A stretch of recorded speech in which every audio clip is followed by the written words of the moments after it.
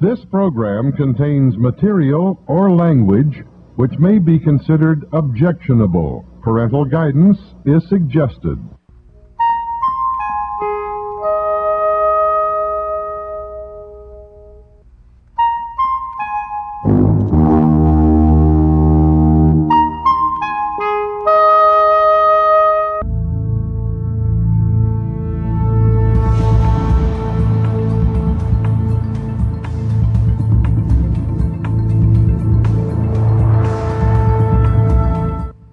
Take the blue pill. The story ends. You wake up in your bed and believe whatever you want to believe. You take the red pill. You stay in Wonderland. And I show you how deep the rabbit hole goes. You are now tuned in to UnPlugged CT. It's conspiracy theory. Your source for all things conspiracy theory, the supernatural, mysterious legends, and UFOs and cover-ups. Why the hell wasn't I told about this place? 2 words, Mr. President. Plausible deniability. With your hosts, Bronxzilla,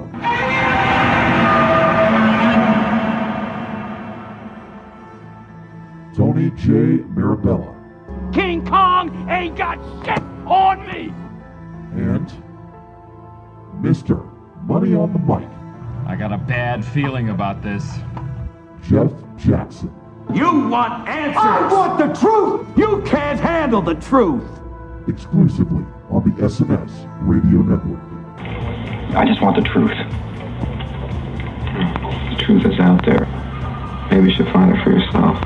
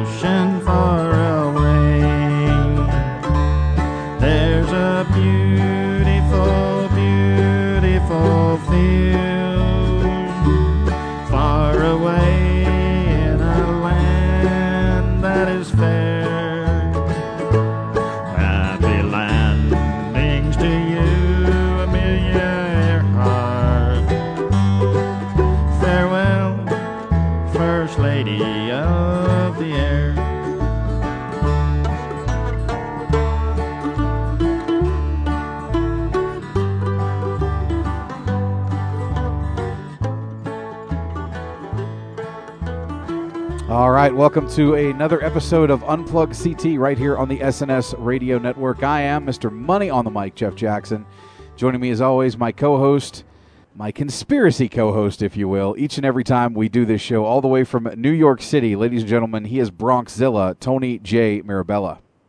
Yeah, it's been a while, man. I've been looking forward to talking some different stuff with you. And, you know, you and I always... we don't believe anything, man. You just can't. You can't believe anything you hear. You have to form your own opinions.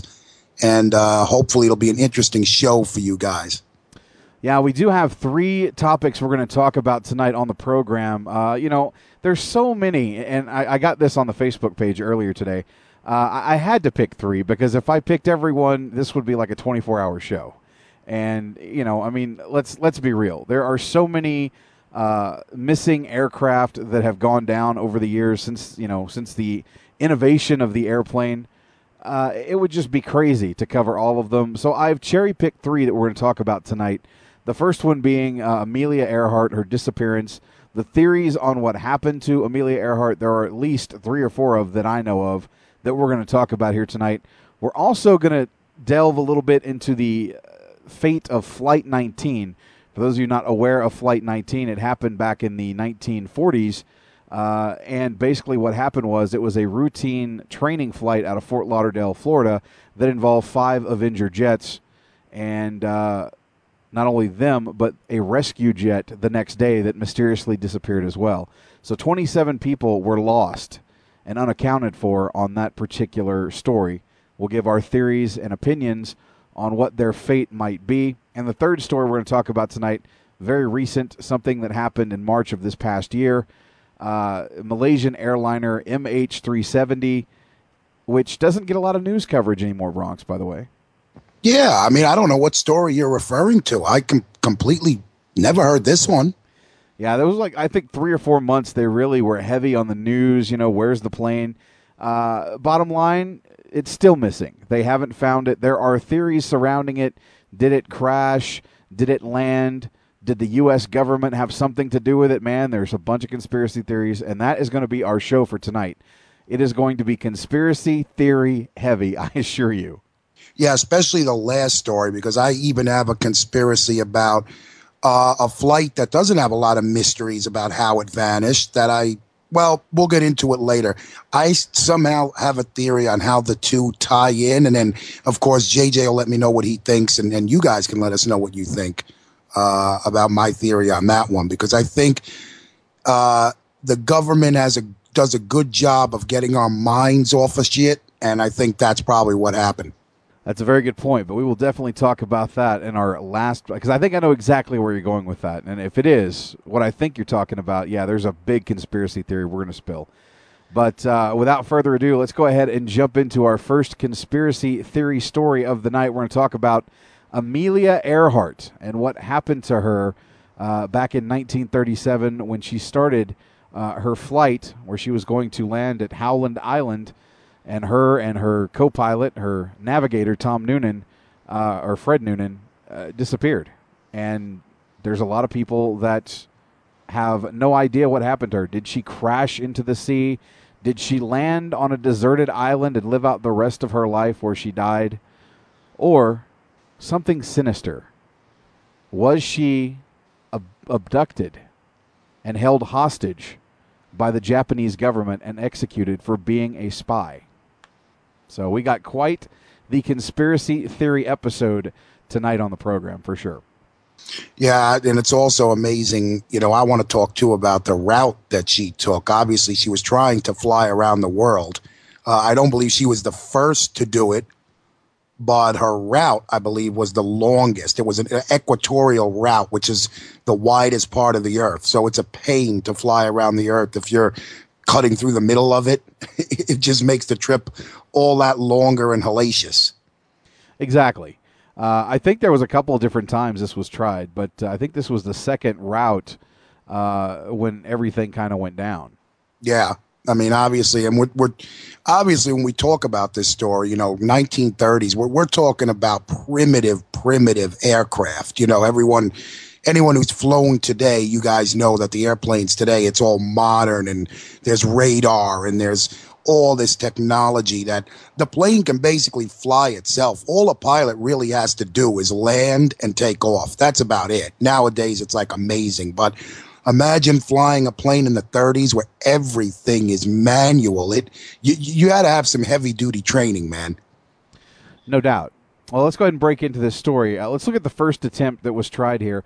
On St. Patrick's Day of March 17th, 1937, Amelia Earhart and her crew flew the first leg from Oakland, California to Honolulu, Hawaii. In addition to Earhart and Noonan, Harry Manning and a guy named Mance were acting as technical advisors. They were on board. Due to lubrication and galing problems with propeller hubs, variable pitch mechanisms, the aircraft needed servicing in Hawaii. So ultimately, the Electra ended up in the United States Navy Luke Field on Ford Island in Pearl Harbor. The flight resumed 3 days later from Luke Field. Earhart, Noonan, Manning on board. During the takeoff run, Earhart ground looped, circumstances which remain controversial. Some witnesses at Luke Field, including the Associated Press journalist on the scene, said they blew a tire. Earhart thought either the Electra's right tire had blown out or the landing gear had collapsed. Some sources, including Mance, cited pilot error. With the aircraft severely damaged, the flight was called off. The aircraft was shipped by sea to the Lockheed Burbank facility for repairs. So this is in March of 1937. They had some issues. They stopped in Pearl Harbor and had mechanical failure. They had to scrap the mission. Well, I mean, I don't know about pilot error. I mean, it's hard to really say. I mean, if that many people are saying it, but I always worry sometimes that back then, we lived in a society where I'm sure there were a lot of men out there who were jealous that a woman was attempting this. And who knows, that could have all just been conjecture where people wanted to put the blame on her. But I will never know, unfortunately. No doubt. Now, the second attempt, this is the one that gets controversial here. On the second flight, Fred Noonan was Amelia Earhart's only crew member. The pair departed Miami on June 1st, and after numerous stops in South America, Africa, and the Indian subcontinent and Southeast Asia, arrived at Lae, New Guinea. Lae, New Guinea. I guess that's how you pronounce it. On June 29th, 1937, at this stage, about 22,000 miles of the journey had been completed. The remaining 7,000 miles would be over the Pacific Ocean. On July 2nd, 1937, midnight, Earhart and Noonan took off from Lae in the heavily loaded Electra. Their intended destination was Howland Island, which was about 2,556 miles away. Their last known position was near the Nakamanu Islands, about 800 miles into the flight. The USCCG Istega was on station at Howland, assigned to communicate with Earhart's Lockheed Electra 10E and guide them to the island once they arrived in the vicinity. Through a series of misunderstandings or errors, the details which are still highly controversial, the final approach to Howland Island using radio navigation was not successful. Fred Noonan had earlier written problems affecting the accuracy of radio direction finding the navigation. Another cited cause of possible confusion was that the Itasca and Earhart planned their communication schedule using time systems set half an hour apart, with Earhart using Greenwich Civil Time and the Itasca under a naval time zone designation system. Some sources have noted that Earhart's apparent lack of understanding of her direction finding system, which had recently fitted the aircraft just prior to the flight. The system was equipped with a new receiver from Bindex that operated on 5 wavelength bands, marked 1 to 5. The loop antenna was equipped with a tunable loading coil and changed the effective link of the antenna to allow it work efficiently at different wavelengths. The tuner on the antenna was also marked with 5 settings, 1 to 5, but critically, these were not the same frequency bands as the corresponding bands on the radio. The two were close enough to the settings 1, 2, and 3, but the higher frequencies 4 and 5 were entirely different. Earhart's only training on the system was a brief introduction by Joe Gurr at the Lockheed factory, and the topic had not come up. A card displayed the band settings of the antenna was mounted so it was not invisible. Gurr explained the higher frequency bands would offer better accuracy and longer range. Well, we're already starting off with some trouble here, because if she's not on the same time zone as the Itasca, and the frequencies that they're using are not in sync with them, that's a huge problem. Well, yeah, this was before, I assume, universal time was invented. And one of the reasons it was invented was so everyone's on the same page. You've got that. But I just can't see. I mean, if I'm Earhart, okay, and she was by no means a stupid woman for her to be able to do, I can't see her not thoroughly understanding how everything works before making an endeavor like this. I mean, if it's me, I'm going to make sure that I know every detail that I possibly can. But the thing about it is the time is one thing, but the transmissions, possibly you're transmitting on the wrong frequency and no one's hearing you. That's obviously a huge problem. No doubt. Now, motion picture evidence from Lae suggests that the antenna mounted underneath the fuselage may have been torn off from the fuel-heavy Electra during taxi or takeoff from the turf runway. Though no antenna was reported found at Lae, Don Dwiggins, in his biography of Paul Mantz, who earlier assisted Earhart and Noonan in their flight planning, noted that the aviators had cut off their long-wire antenna due to the annoyance of having to crank it back into the aircraft after each use. No. Why the hell would you take a chance of cutting off a vital piece of your equipment? That's a conspiracy right there. If it does, in my opinion, if something doesn't make sense, it's not true. That doesn't make sense.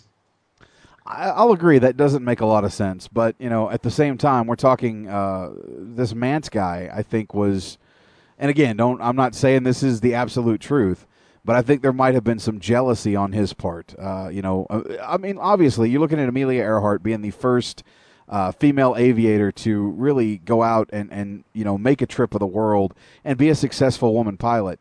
It's not hard to believe that there might have been some jealousy between her and her peers. Damn, and then that opens a whole Pandora's box when we talk about possible out of all the theories we're going to discuss, sabotage. There you go. Come on, man. Now, according to reports, during Earhart and Noonan's approach to Howland Island, the Itasca received strong and clear voice transmission from Earhart, identifying as KHAQQ, but she apparently was unable to hear voice transmissions from the ship. Signals from the ship would also be used for direction finding, implying that the aircraft's direction finder was not functional. The first calls, routine reports stating the weather as cloudy and overcast, were received at 2:45 and just before 5 a.m. on July 2nd. These calls were broken up by static, but at this point the aircraft would still be taking the long distance from Howland. At 6:14 a.m., another call was received stating the aircraft was within 200 miles and requested that the ship use its direction finder to provide a bearing for the aircraft. Earhart began whistling on the microphone to provide a continual signal for them to home in on. It was at this point that the radio operators of the Itasca realized that the RDF system could not tune into the aircraft's 3015 KHZ frequency. Radioman Leo Bellarts later commented that he was sitting there sweating blood because he couldn't do a damn thing about it. A similar call was asking for a bearing was received at 6:45 a.m., where Earhart estimated they were 100 miles out. At 7:42 a.m., Earhart radioed, "We must be on you but cannot see you, but gas is running low. Have been unable to reach you by radio. We are flying at 1,000 feet." Her 7:58 a.m. transmission said she couldn't hear the Itasca and asked them to send voice signals so she could try to take a radio bearing. This transmission was reported by the Itasca as the loudest possible signal, indicating Earhart and Noonan were in the immediate area. They couldn't send voice at the frequency she asked for, so Morse code signals were sent instead. Earhart acknowledged receiving these, but was unable to determine their direction. In her last known transmission at 8:43 a.m., Earhart broadcast, "We are on the line, 157337. We will repeat this message. We'll repeat this on 6210 kilocycles. Wait." However, a few moments later, she was back on the same frequency with a transmission which was logged in as questionable. "We are running online north and south." Earhart's transmission seemed to indicate she and Noonan believed they had reached Howland's charted position, which was incorrect by about 5 nautical miles. The Itasca used her oil-filled boilers to generate smoke for a time, but the flyers apparently did not see it. The many scattered clouds in the area around Howland Island might have been cited as a problem. Their dark shadows on the ocean surface may have almost been indistinguishable from the island's subdued and very flat profile. So they could hear her, but she apparently couldn't hear them. That probably tells me that, all radios have two pieces, a transmitter and a receiver. Maybe her receiver got shot. I mean, if she was able to transmit, the same antenna should have allowed her to hear them. That's odd. Exactly. The last voice transmission received on Howland Island from Earhart indicated she and Noonan were flying along the line of position, taken away from the sun line, running on a 157-337 degrees, which Noonan would have calculated on a drawn-out chart as passing through Howland. After all contact was lost with Howland Island, attempts were made to reach the flyers with both voice and Morse code transmissions.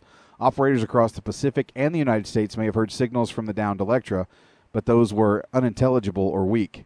Some of these reported transmissions were later determined to be hoaxes, but others were deemed authentic. Bearings taken by Pan American Airways stations suggest signals originating from several locations, including Gardner Island. It was noted at the time that if these signals were from Earhart and Noonan, they must have been on land with the aircraft, since water would have otherwise shorted out the electrical system. Sporadic signals were reported for 4 to 5 days after the disappearance, but none yielded any understandable information. The captain of the U.S. Colorado later said there was no doubt many stations were calling the Earhart plane on the plane's frequency, some by voice and some by signals.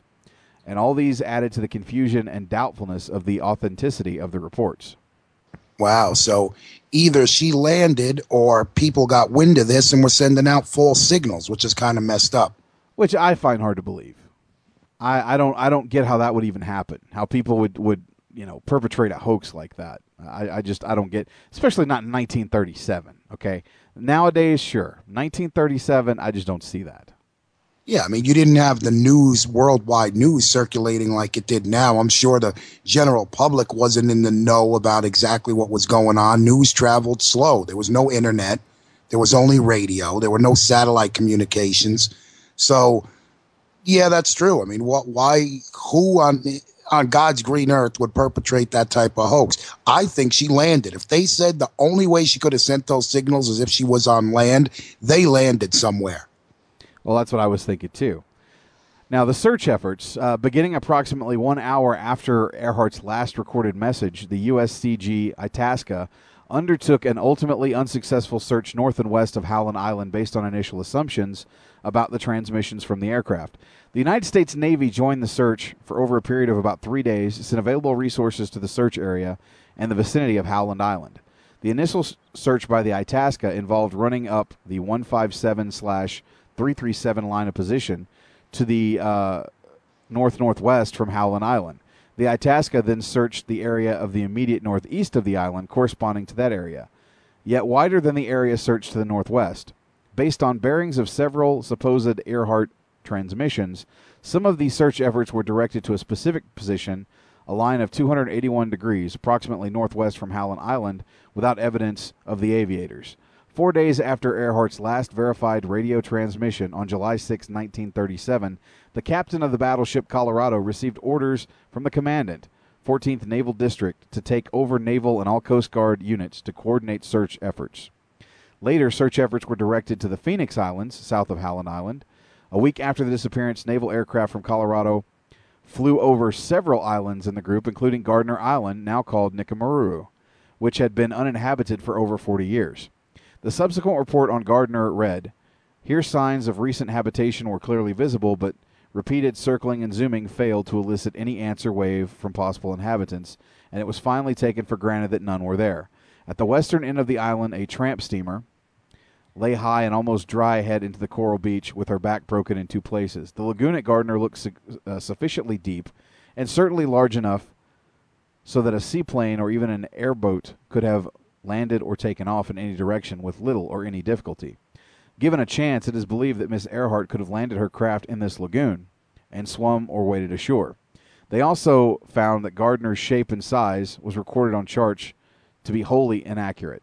Other Navy search efforts were again directed northwest and southwest of Howland Island, based on the possibility that the Electra had ditched in the ocean, was afloat, and all the aviators were on an emergency raft. So this plane is capable of landing or taking off on water, which would make you think, unless it crashed into the ocean, it wouldn't sink. If it was a coordinated landing, it would just sit there. Right. But yet they didn't find it.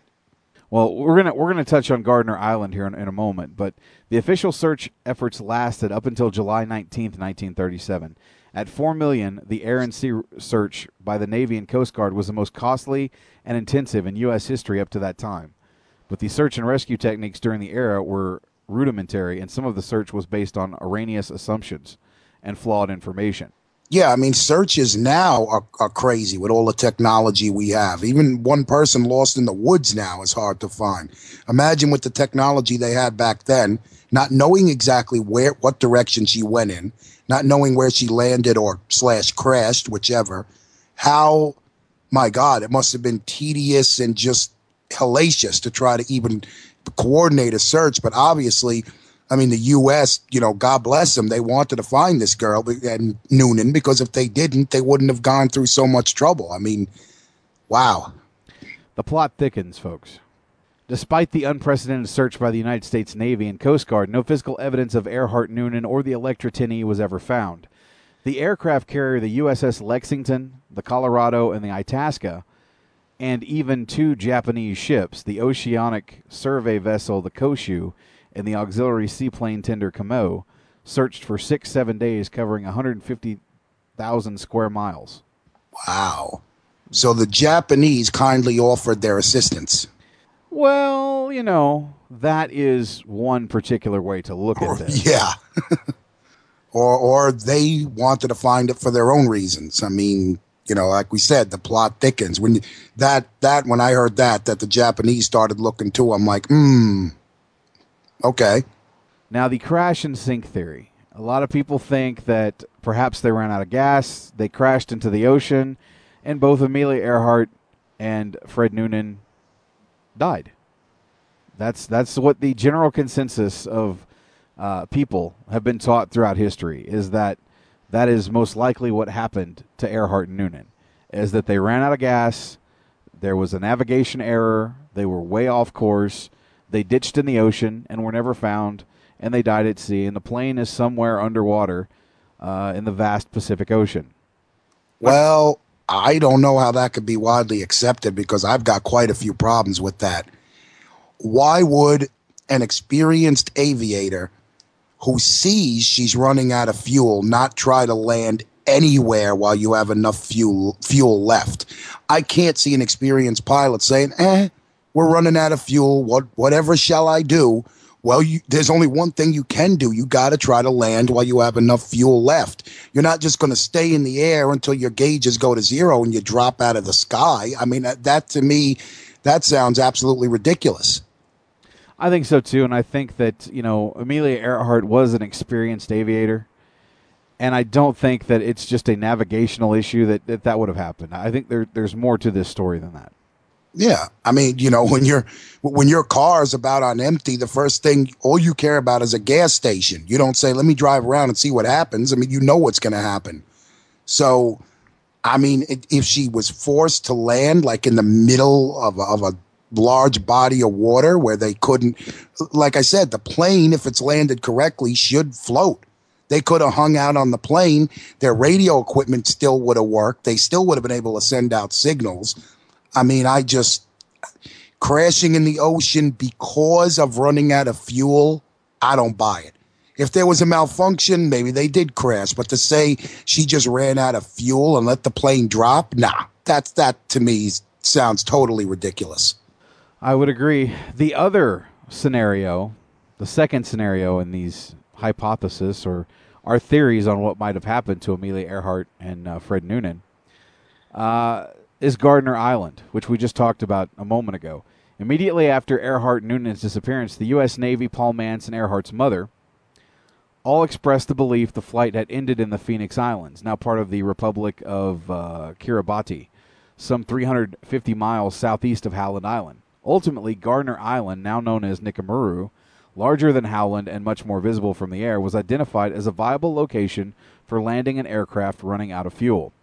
In 1988, the International Group for Historic Aircraft Recovery began an investigation of the Earhart-Noonan disappearance, and since then has sent 10 research expeditions to Gardner Island. They have suggested Earhart and Noonan may have flown without further radio transmissions for 2.5 hours, along the line of position Earhart noted in her last transmission received at Howland. Then found an uninhabited Gardner Island, landed the Electra on the extensive reef flat near the wreck of the large freighter, the SS Norwich City, on the north side of the atoll, and ultimately perished. No food, no water but seawater. But again, if she landed, she should have still been able to transmit. And they found it. Let's say they did manage to land on that island and they starved to death or were killed by animals or something. You'd find something. There was no plane found. There were no skeletons, no bodies, as far as we know. Again, there's holes in this theory because it doesn't make sense to me. You would have found some evidence. Now, they said that it was a good opportunity to make a landing, but the fact of no physical evidence kind of ruins this one for me like the last one. It just doesn't add up in my head. Well, during World War II, the U.S. Coast Guard Loran, Unit 92, a radio navigation station built in the summer and fall of 1944 and operational from mid-November 1944 until May of 1945, was located on Gardner Island's southeast end. Dozens of U.S. Coast Guard personnel were involved in the construction and operation, and were mostly forbidden from leaving the small base or having contact with the Gilbertese colonists then on the island, and found no artifacts to relate to Earhart. Nevertheless, in July of 2007, an editor at Avaition News in Rome compared the Gardner Island hypothesis to other crash and sink theories and called it the most confirmed of them.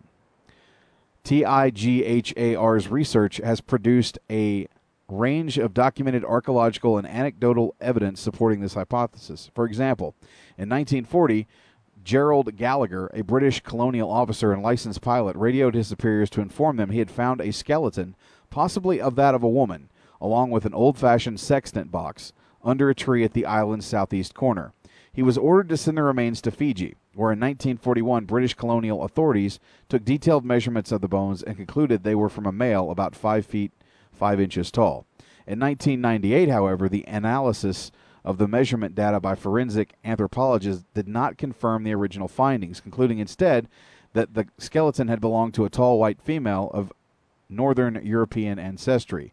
The bones themselves were misplaced in Fiji long ago and have not been found since. Misplaced, you say? Mm-hmm. That's interesting. I don't suppose we have any info. How tall was Noonan? I think he was a little bit taller than Amelia Earhart. I don't know how tall she was, right off the top of my head. Because first, didn't they say it was a male, but then they said it's a female of European descent? Yeah, but the male was only like 5 feet 5 inches. I think she was taller than that. All right. I'm thinking I think they're right. It's probably somebody else. Now, going back to the Gardner Island, in July 2012, THGHAR conducted an underwater expedition of the Northwest Reef off of Gardner Island using sonar mapping. Some of the sonar images suggested a possible wreckage site, although Rick Gillespie, executive director of TIGHAR, cautioned that most of the Electra's parts would have likely disintegrated after 75 years in seawater. Nevertheless, in May of 2013, they announced that professional analysts of a 32-foot anomaly in these sonar images showed what could possibly be the aircraft. Let's get some divers and go check it out. Well, I think that's the plan. I think they're going to be, from what I understand, there was talk of them doing that. This is August of 2014. They were talking about starting an expedition to go check that out in August of 2014. So maybe we'll hear some more information. Hell, for all I know, in a month or two, maybe they'll finally come out and say they found the Electra. Well, I mean, I do agree with what they said. The body of the aircraft, which back then I assume was mostly wood, and the wheels are rubber. Yes. Oh, no, not wood. This is a metal aircraft. This is not a wood aircraft. Oh, really? All right. Yeah. So it's a metal aircraft. I can't imagine it disintegrating completely. It just wouldn't happen. I mean, even underwater, there were some radio parts in there, electronic parts, and I know for a fact that they're hard to get rid of.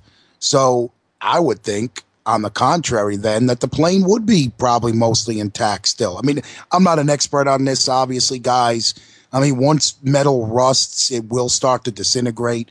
But I still think you'd find a large chunk of it somewhere if this is the right thing. This is interesting. This will be something we have to follow up. Who knows?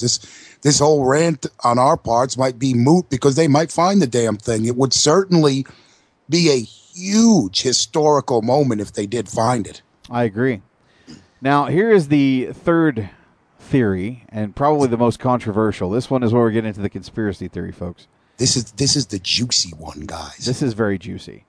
A World War II era movie called Flight for Freedom that happened in 1943, starring Rosalind Russell and Fred McMurray, furthered a myth that Amelia Earhart was spying on the Japanese in the Pacific at the request of Franklin Roosevelt administration.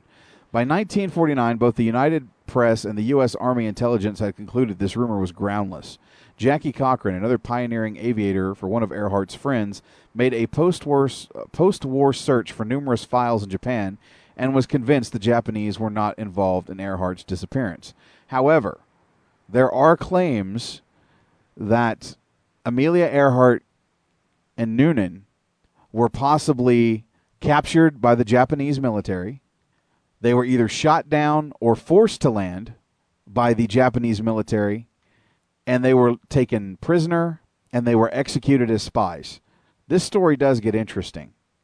In 1966, CBS correspondent Fred Gorner published a book claiming Earhart and Noonan were captured and executed when their aircraft crashed on the island of Saipan, part of the Mariana Islands, while it was under Japanese occupation.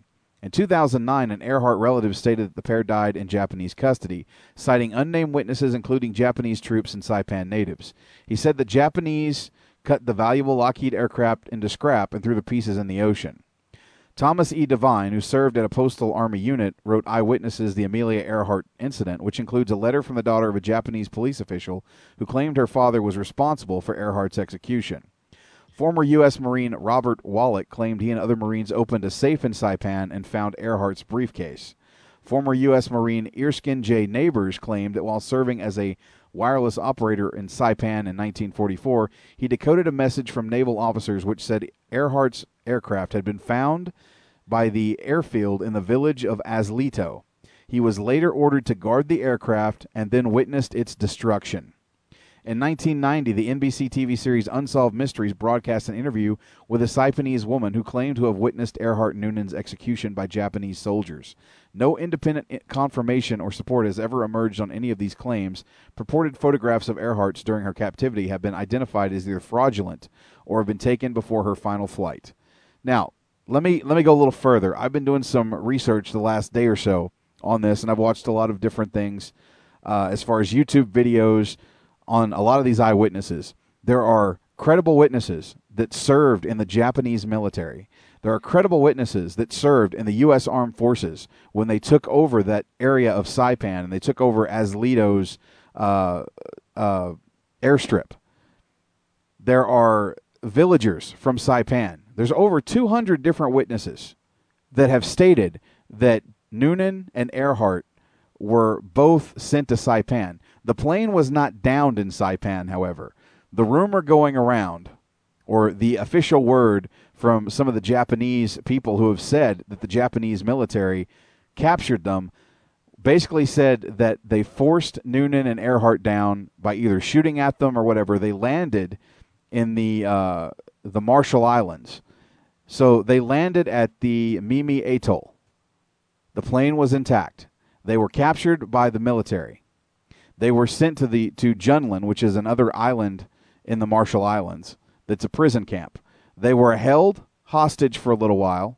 Then they were sent to Saipan. They also took the plane to Saipan and put it at the airfield. They were executed on Saipan as spies for the U.S. government. Now, going back to what we talked about earlier, what was it?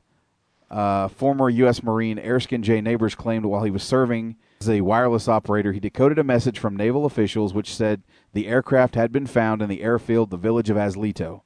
He was ordered to guard the aircraft and then witnessed its destruction. U.S. Marine Robert Wallach claimed that he and other Marines opened a safe on Saipan at that airfield and found Amelia Earhart's briefcase. To me, that says a lot. When I got 200 witnesses telling me that in their Japanese, government and obviously from the U.S. government, that the U.S. government not only knew about what happened to her by finding her information there and the plane, why are they withholding that evidence? Well, see, here's the thing. I was about to say, maybe it was one of those deals where she wasn't a spy, of course, but the Japanese thought she was.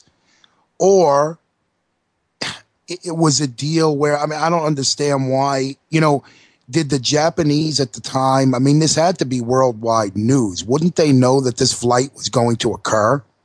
And it just seems funny that if the Japanese got her and they were, convicted of being spies and executed, what I don't get, and I believe that that's probably what happened, but why wouldn't the U.S. government, why wouldn't the first thing, especially during World War II, say, you see these bastards, this lady who was going to make history and was completely innocent was downed, and her and her co-pilot were tortured and killed by the Japanese. This is why we're at war. You would use that. You wouldn't hide everything. The U.S. government would want to use that. So maybe, there was a little spying going on here, or there's something on the U.S. side that they don't want us to know. Because all this would have done is make the Japanese even more horrific and more villainous during that time. So why wouldn't the U.S. acknowledge it? That's the part that has me screaming conspiracy. Something is going on. See, that's what I don't get. And again, there are over 200 people corroborating this story, from villagers in Saipan that saw an American aviator and another male aviator that were executed by the Japanese military on the island of Saipan. Again, we're also getting claims that the Electra 10E that was her plane was found there, that evidence of her briefcase, which had her, obviously a lot of her paperwork and her charting, was all in a safe in this airfield at Saipan. I mean, I'm starting to wonder if some of the credence of that movie that came out, where they basically were insinuating that she was a spy for the Roosevelt administration, it kind of makes you wonder, again, if this did happen and the U.S. military did find that plane and did find remnants of Amelia Earhart and knew it was Earhart's plane, why was it never, ever leaked out? The commandant that took over for the U.S. military at that point, I don't have his name in front of me, denied that any of that ever happened. Absolutely, unequivocally denies that happened. But there are airmen. Why would Navy airmen, more than one, come out and make this claim that they saw the plane, they found things dealing with Amelia Earhart on Saipan? And if she went down in the ocean or Gardner Island, then how were the stuff found at Saipan? I'm confused here. Again, I don't understand why this evidence was never released, unless it's A, false, which I find hard to believe, or B, it's obviously a cover-up of some type. Well, yeah, I mean, you drove the point home. We're not talking about 10 people. We're not talking about 20 people. We're not talking about just Japanese or just, we've got U.S. military who are saying, look, we found this evidence, 200 plus people. I don't see how you just discount that as, oh, that's not accurate. Well, really? So 200 people decided, let's all make up the same lie. I mean, really? Yeah, and there were 200 people that didn't really talk to each other. You had a doctor that served in the Japanese military that was on the Marshall Islands that treated Amelia Earhart and Noonan for their injuries. And then they were sent to a prison camp where you had eyewitnesses from the prison camp who saw them.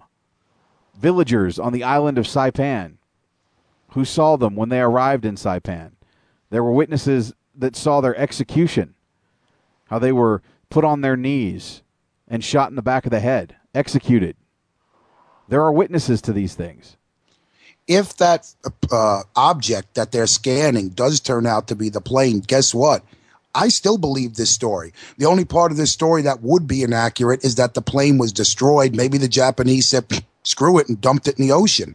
Even if they find the plane, I would still have to give a lot of headroom for this story. I mean, again, I'm a person who, hey, the majority rules. If 200 people are telling you this is what went down, in my mind, I'm going to right now consider it the truth until some other evidence comes up. But again, the only part of it that makes me scratch my head is why the hell would the U.S. government cover it up, even if she was a spy? I mean, by now, let's say you revealed now she was a spy.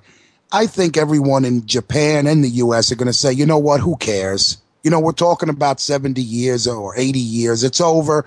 All right, she was a spy. You're sorry. We're sorry. We killed each other millions of times over after that. Who cares? Yeah, but let's be honest, Bronx. How many times has the U.S. government withheld information?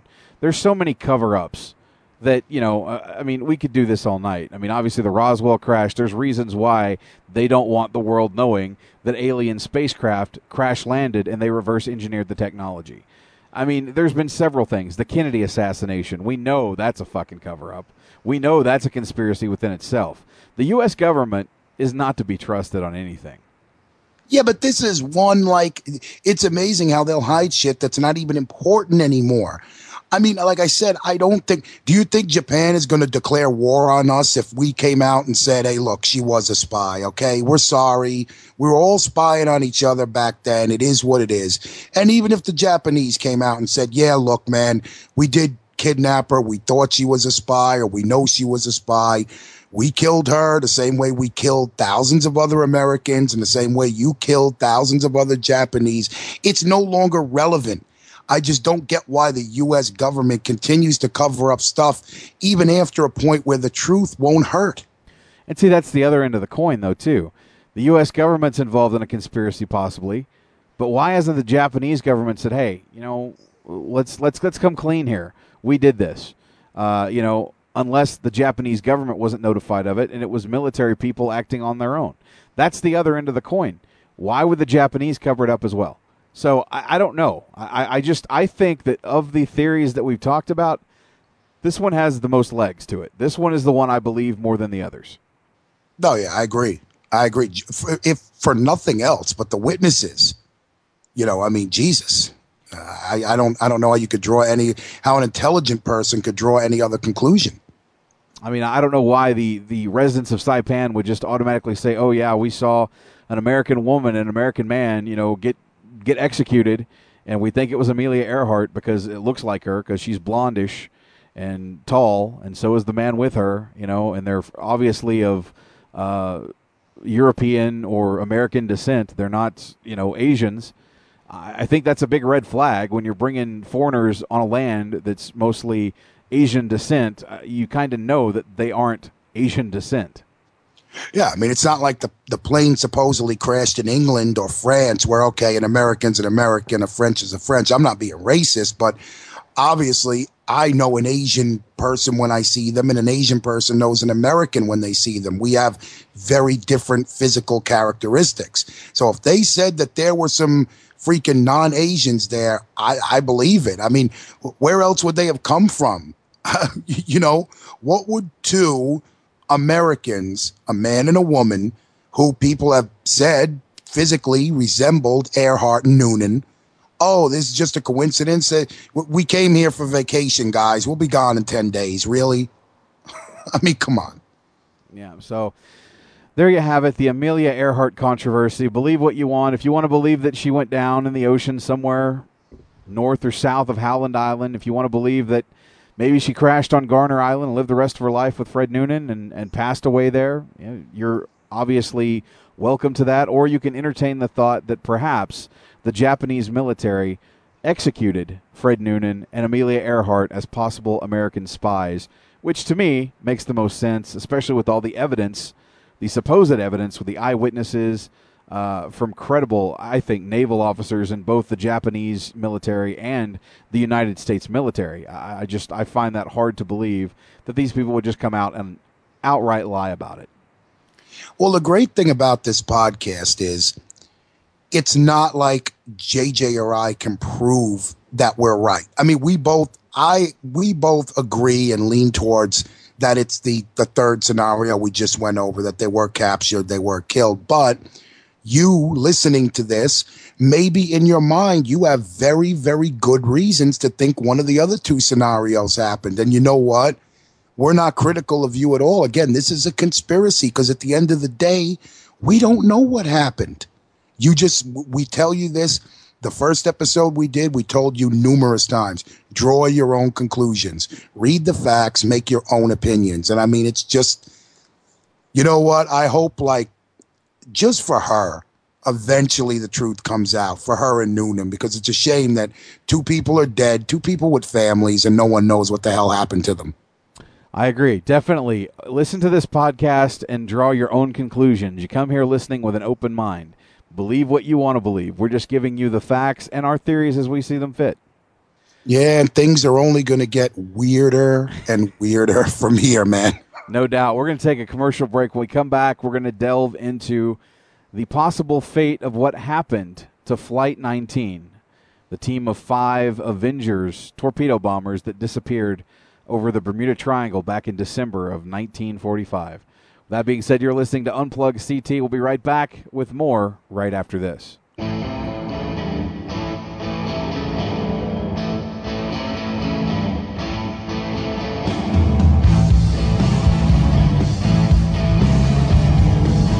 This is Governor Jesse Ventura. You're listening to Unplugged on the SNS Radio Network. Keep listening.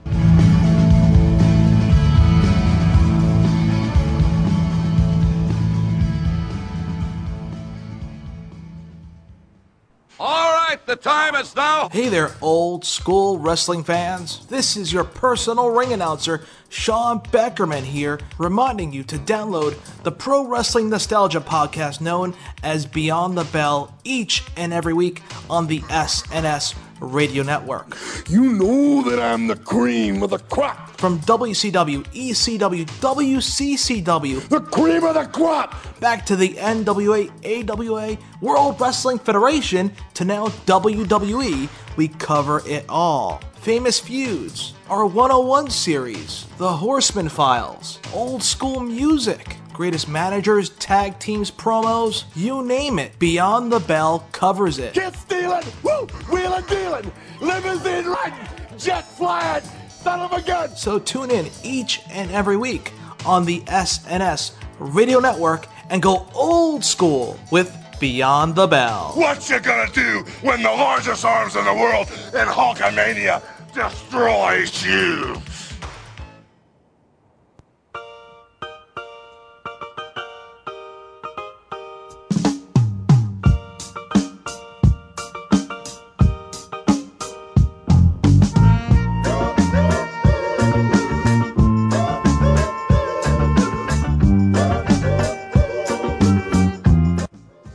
Hey guys, it's me, Mr. Money on the Mic, Jeff Jackson. And I want to take a moment to let you guys know that personally I appreciate the support that we've had here on the SNS Radio Network over the years. And I'm here to tell you about a new way that you can help us out and show your support for the SNS Radio Network. We now have a way for you to donate to the SNS Radio Network. If you go to the SNSRadioNetwork.com main page, scroll down, there is now a donate button on the page. Now, I'm not saying you have to donate to us, but your donation is very appreciated as we do a lot of hard work on the SNS Radio Network. Spend a lot of our time and our own money to make sure that you guys have entertaining podcasts and live shows on the SNS Radio Network.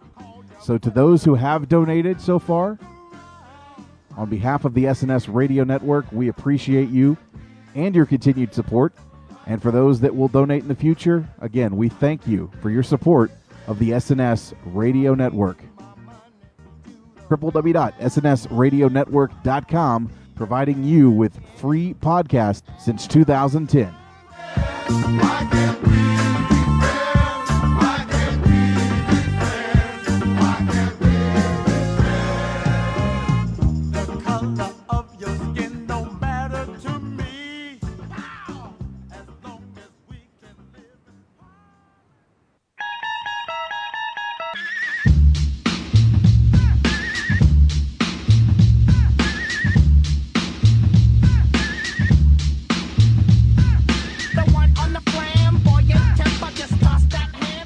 Hey everybody, this is the Bronx Father to tell you about the Get in the Zone podcast every weekend right here on the SNS Radio Network with myself, my co-host Anthony Farley, and bringing you the TNA recap. No! God, please, no! No! L Train. We also cover SmackDown, some news, and you might even get moments like this. Oh, my brother! Testify! Wow. Oh, Lord. Oh, my God. Wow, that wasn't half bad. What the To quote, since I'm imitating Devon tonight, I might as well run the gamut of black wrestlers and go with Booker T.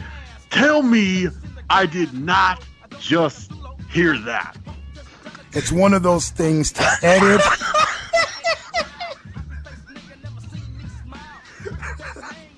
To edit or not to edit? That is the question.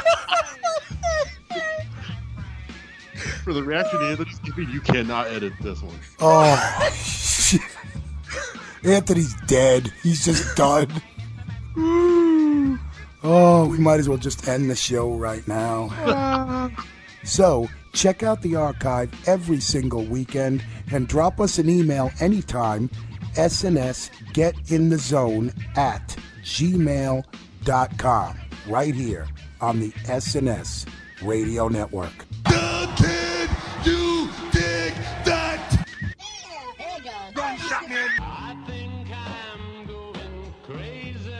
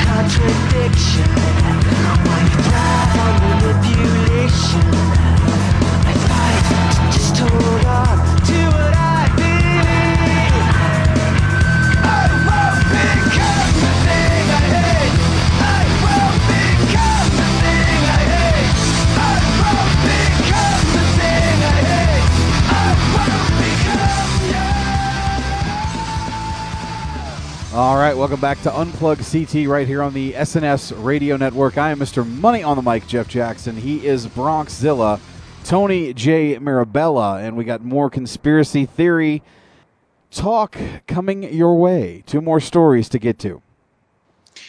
Yeah, I mean, the first and last ones you can kind of look at from a logistical standpoint, but this one coming up, obviously Jeff and I do research before we talk about these stories, and this was one that, I'll be honest, I hadn't heard a lot about, and over the course of the last 2 days, I've been trying to work through my head what could have happened, and this one is wild. Completely wild, and I think we're going to start getting into the supernatural here.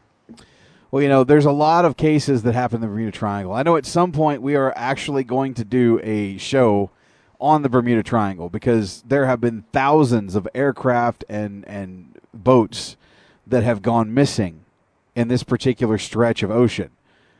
And that's a show all within itself. But we're going to talk about the most famous probably of all of the Bermuda Triangle disappearances, and that will be Flight 19. Flight 19, Flight 19 was the designation of the 5 TBM Avenger torpedo bombers that disappeared over the Bermuda Triangle on December 5th, 1945, during a United States Navy overwater navigation training flight from Naval Air Station Fort Lauderdale. All 14 airmen on the flight were lost, as were all 13 crew members of the PBM Mariner flying boat, assumed by professional investigators to have exploded in midair while searching for the flight. Navy investigators could not determine the cause of the loss of Flight 19, but said that the airmen may have become disoriented and ditched in rough seas after running out of fuel. So let's go ahead and talk about what actually officially happened on this day. Flight 19 undertook a routine navigation and combat training size. The assignment was called, quotations, Navigation Problem Number 1. A combination of bombing and navigation which other flights had completed or were scheduled to undertake that day. The flight leader was United States Navy Lieutenant Charles Carroll Taylor, who had about 2,500 flying hours, mostly in the aircraft of this type, while his trainee pilots had a total of 300, and 60 flight hours in the Avenger. Taylor had recently arrived from NAS Miami and had also been a VTB instructor. The student pilots had recently completed other training missions in the area where the flight was to take place. They were U.S. Marine Captains Edward Joseph Powers, George William Stivers, U.S. Marine Second Lieutenant Forrest James Gerber, and USN Ensign Joseph Tipton Bossy. Their call signs start with Foxtail. Each craft was fully fueled, and during pre-flight checks, it was discovered they were all missing clocks. Navigation of the route was intended to teach dead reckoning principles, which involved calculating, among other things, elapsed time. The apparent lack of timekeeping equipment was not a cause for concerns, as it was assumed each man had his own watch. Takeoff was scheduled for 13:45 local time, but the arrival of Taylor delayed departure until 14:10. Weather at NAS Fort Lauderdale was described as favorable, sea state moderate to rough. Taylor was supervising the mission, and the trainee pilot had the role of leader out front. Called Naval Air Station Fort Lauderdale, Florida Navigation Problem 1, the exercise involved 3 different legs, but the actual flight should have flown 4. After takeoff, they flew on a heading of 091 degrees for 56 NMI until reaching Hen and Chickens Shoals, where low-level bombing practice was carried out.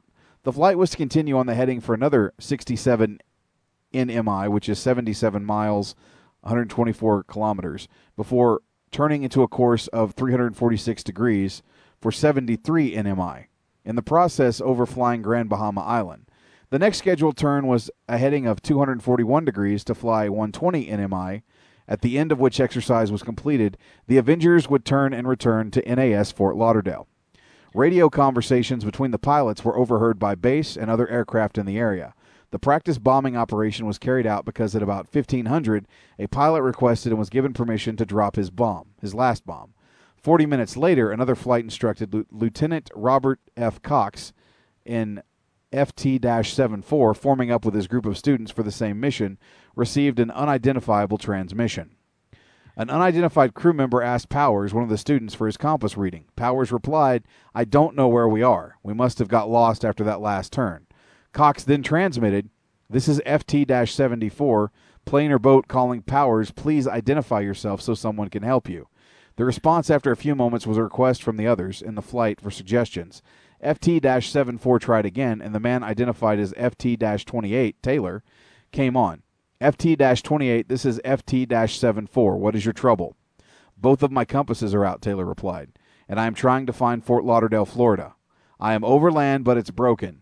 I am sure I'm in the Keys, but I don't know how far down, and I don't know how to get to Fort Lauderdale." FT-74 informed the NAS the aircraft were lost, then advised Taylor to put the sun on his port wing and fly north up the coast to Fort Lauderdale.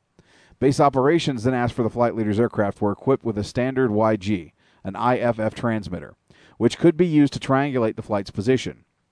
But the message was not acknowledged by FT-28. Later, he would indicate his transmitter was activated. Instead, at 16:45, FT-28 radioed, "We are heading 030 degrees for 45 minutes, then we will fly north to make sure we are not over the Gulf of Mexico." During this time, no bearings could be made on the flight. The IFF could not be picked up. Taylor was told to broadcast on 4805 kilocycles. This order was not acknowledged, so he was asked to switch to 3,000 kilocycles, the search and rescue frequency. Taylor replied, "I cannot switch frequency. I must keep my planes intact." At 16:56, Taylor was again asked to turn off his transmitter for YG, if he had one. He did not acknowledge, but a few minutes later advised his flight change course to 090 degrees, due east, for 10 minutes. At the same time, someone in the flight said, "Damn it, if we could just fly west, we would head home. Head west, damn it." This difference of opinion later led to questions about why the students did not simply head west on their own. It has been explained that this can be attributed to military discipline. As the weather deteriorated, radio contact became intermittent, and it was believed that the 5 aircraft were actually, by that time, more than 200 nautical miles out to sea east of the Florida Peninsula. Taylor radioed, "We'll fly 270 degrees until landfall or running out of gas," and requested a weather check at 1724. By 1750, several land-based radio stations had triangulated Flight 19's position as being within 100 nautical miles of 29 degrees north, 79 degrees west. Flight 19 was north of the Bahamas and well off the coast of central Florida, but nobody transmitted this information in an open, repetitive basis. At 1804, Taylor radioed to his flight, "Holding 270. We didn't fly far enough east. We may as well just turn around and fly east again." By that time, the weather had deteriorated even more, and the sun had since set. At around 1820, Taylor's last message was received. It's also been reported that Taylor's last message was received at 7:04 p.m. He was heard saying, "All planes close up tight. We'll have to ditch unless landfall. When the first plane drops below 10 gallons, we all go down together." At that same time in that same area, SS Empire Viscount, a British-flagged tanker, radioed she was in heavy seas and high winds northeast of the Bahamas, where Flight 19 was about to ditch. Man. Because that's the military protocol, Bronx. I'm sorry, man. I'm just thinking of something. Something you said really sparked my interest. What's that? Well, we'll talk about it once you're done with the story. The compasses. I have a little explaining to do, but, that's just crazy. But, that's the military protocol. If the leader plane ditches, then the rest of them ditch. If the leader plane flies into a mountain, guess what? Everybody's flying into the mountain. That's just the way it's going to be. That's how the military protocols work. Oh, yeah. I mean, it makes sense because there's more of a chance of you being together in the same area and surviving. I mean, it makes sense as far as ditching in the ocean, but as far as flying into a mountain, I never knew that. I mean, wow. Well, here's where it gets stranger. Before we get into our hypothesis or our theories, it became obvious the flight was indeed lost. Several air bases, aircraft, and merchant ships were alerted. A PBY Catalina left after 1800 to search for Flight 19 and guide them back if they could be located. After dark, 2 PBM Mariner seaplanes originally scheduled for their own training flights were diverted to perform square pattern searches in an area west of 29 degrees north, 79 degrees west. PBM-5BUN0, 5N225 took off at 1927 from Banana Banana River Naval Air Station, now known as Patrick Air Force Base. Called in a routine radio message at 1930 and was never heard from again.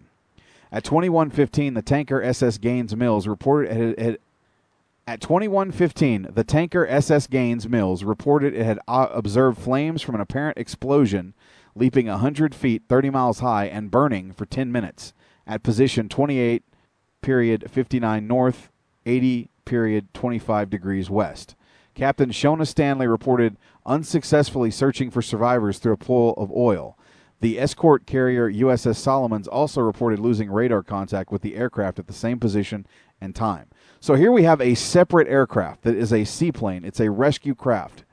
And now it has gone missing too, believed to have blown up in midair. And all they found was an oil slick. They didn't find any wreckage of the plane.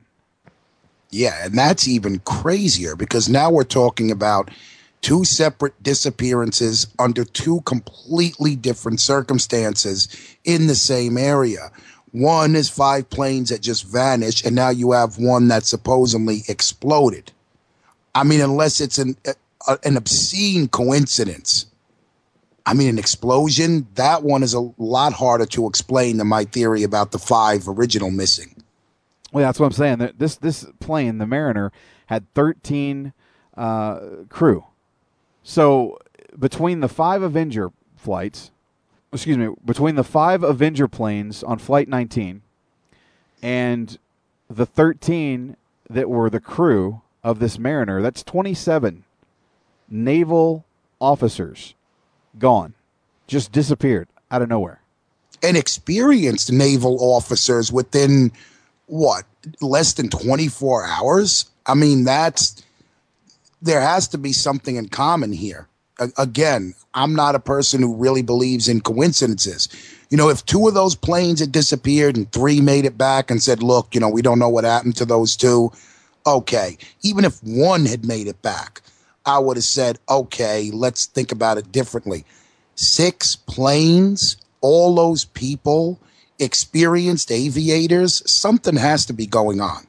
Now, before we get into the investigation, there was a 500-page Navy Board investigation that was made available months after this incident happened. But before we get to that, here's some interesting things that happened the day of the flight. One of the co-pilots, ended up not making the flight, had a bad feeling about the flight, and basically was sick or something and didn't want to be a part of the flight. He was taken off the flight, wasn't involved. Okay, so that's one. The captain, or the lieutenant, Charles Taylor, that was in charge of this, showed up late. He did not want to take part in the exercise that day. He didn't feel his head was in the right place. He did not want to be a part of the assignment that day and asked to be replaced. They refused. Oh, now we're getting into some other stuff. That is interesting. I mean, it could be chalked up to premonition. I can sit here and name a couple times in my life where it's happened to me where I just had a bad feeling about something. But, wow. Now, let's look at the career of Charles Carroll Taylor.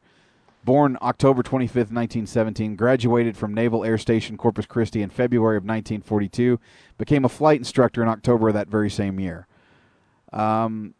So he was very, very well trained. But I don't know what was going on in his personal life. He just did not want to be a part. He had a bad feeling about that flight, and he was made to go ahead with it. Yeah, I mean, in the military, you don't really even express that. You might have a bad feeling about something, but you do it.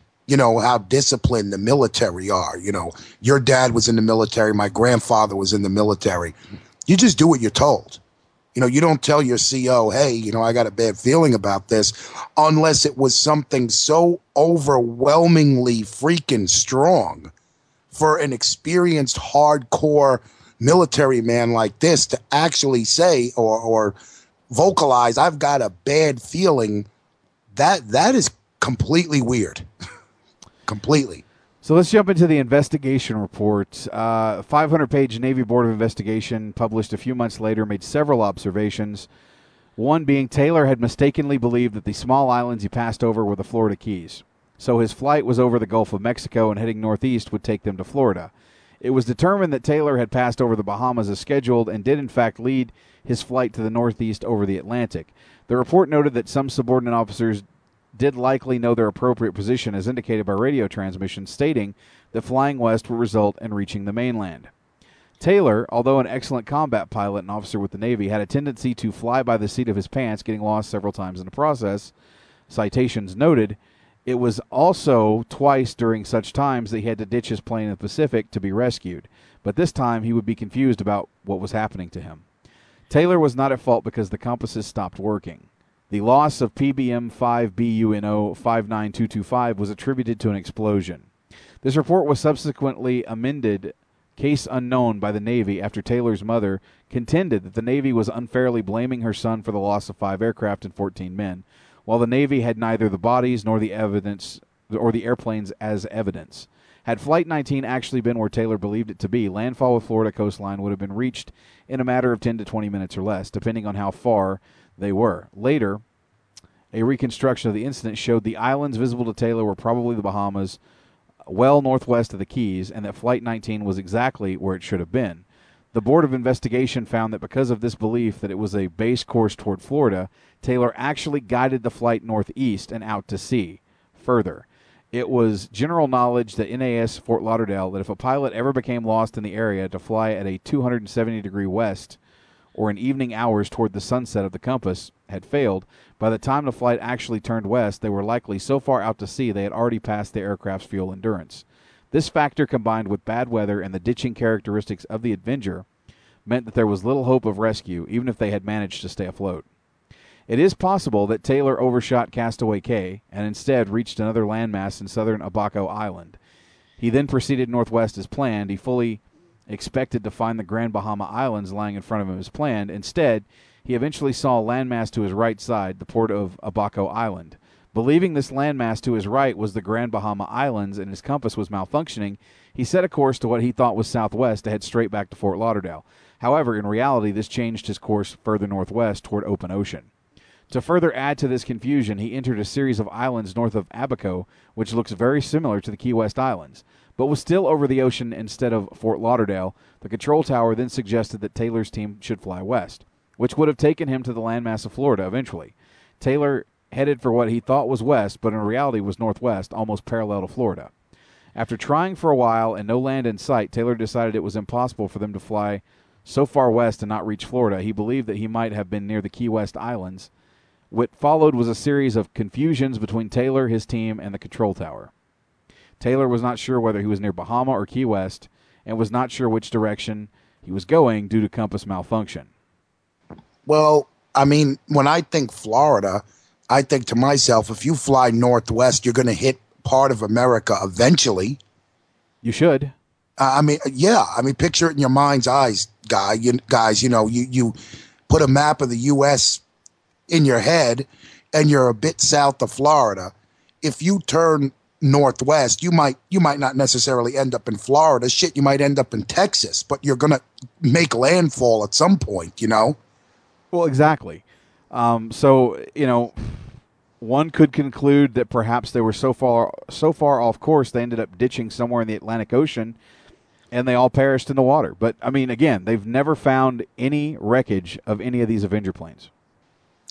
Well, yeah, I mean, the compass thing and the weather probably screwed them too, because if you have the sun, it's easy.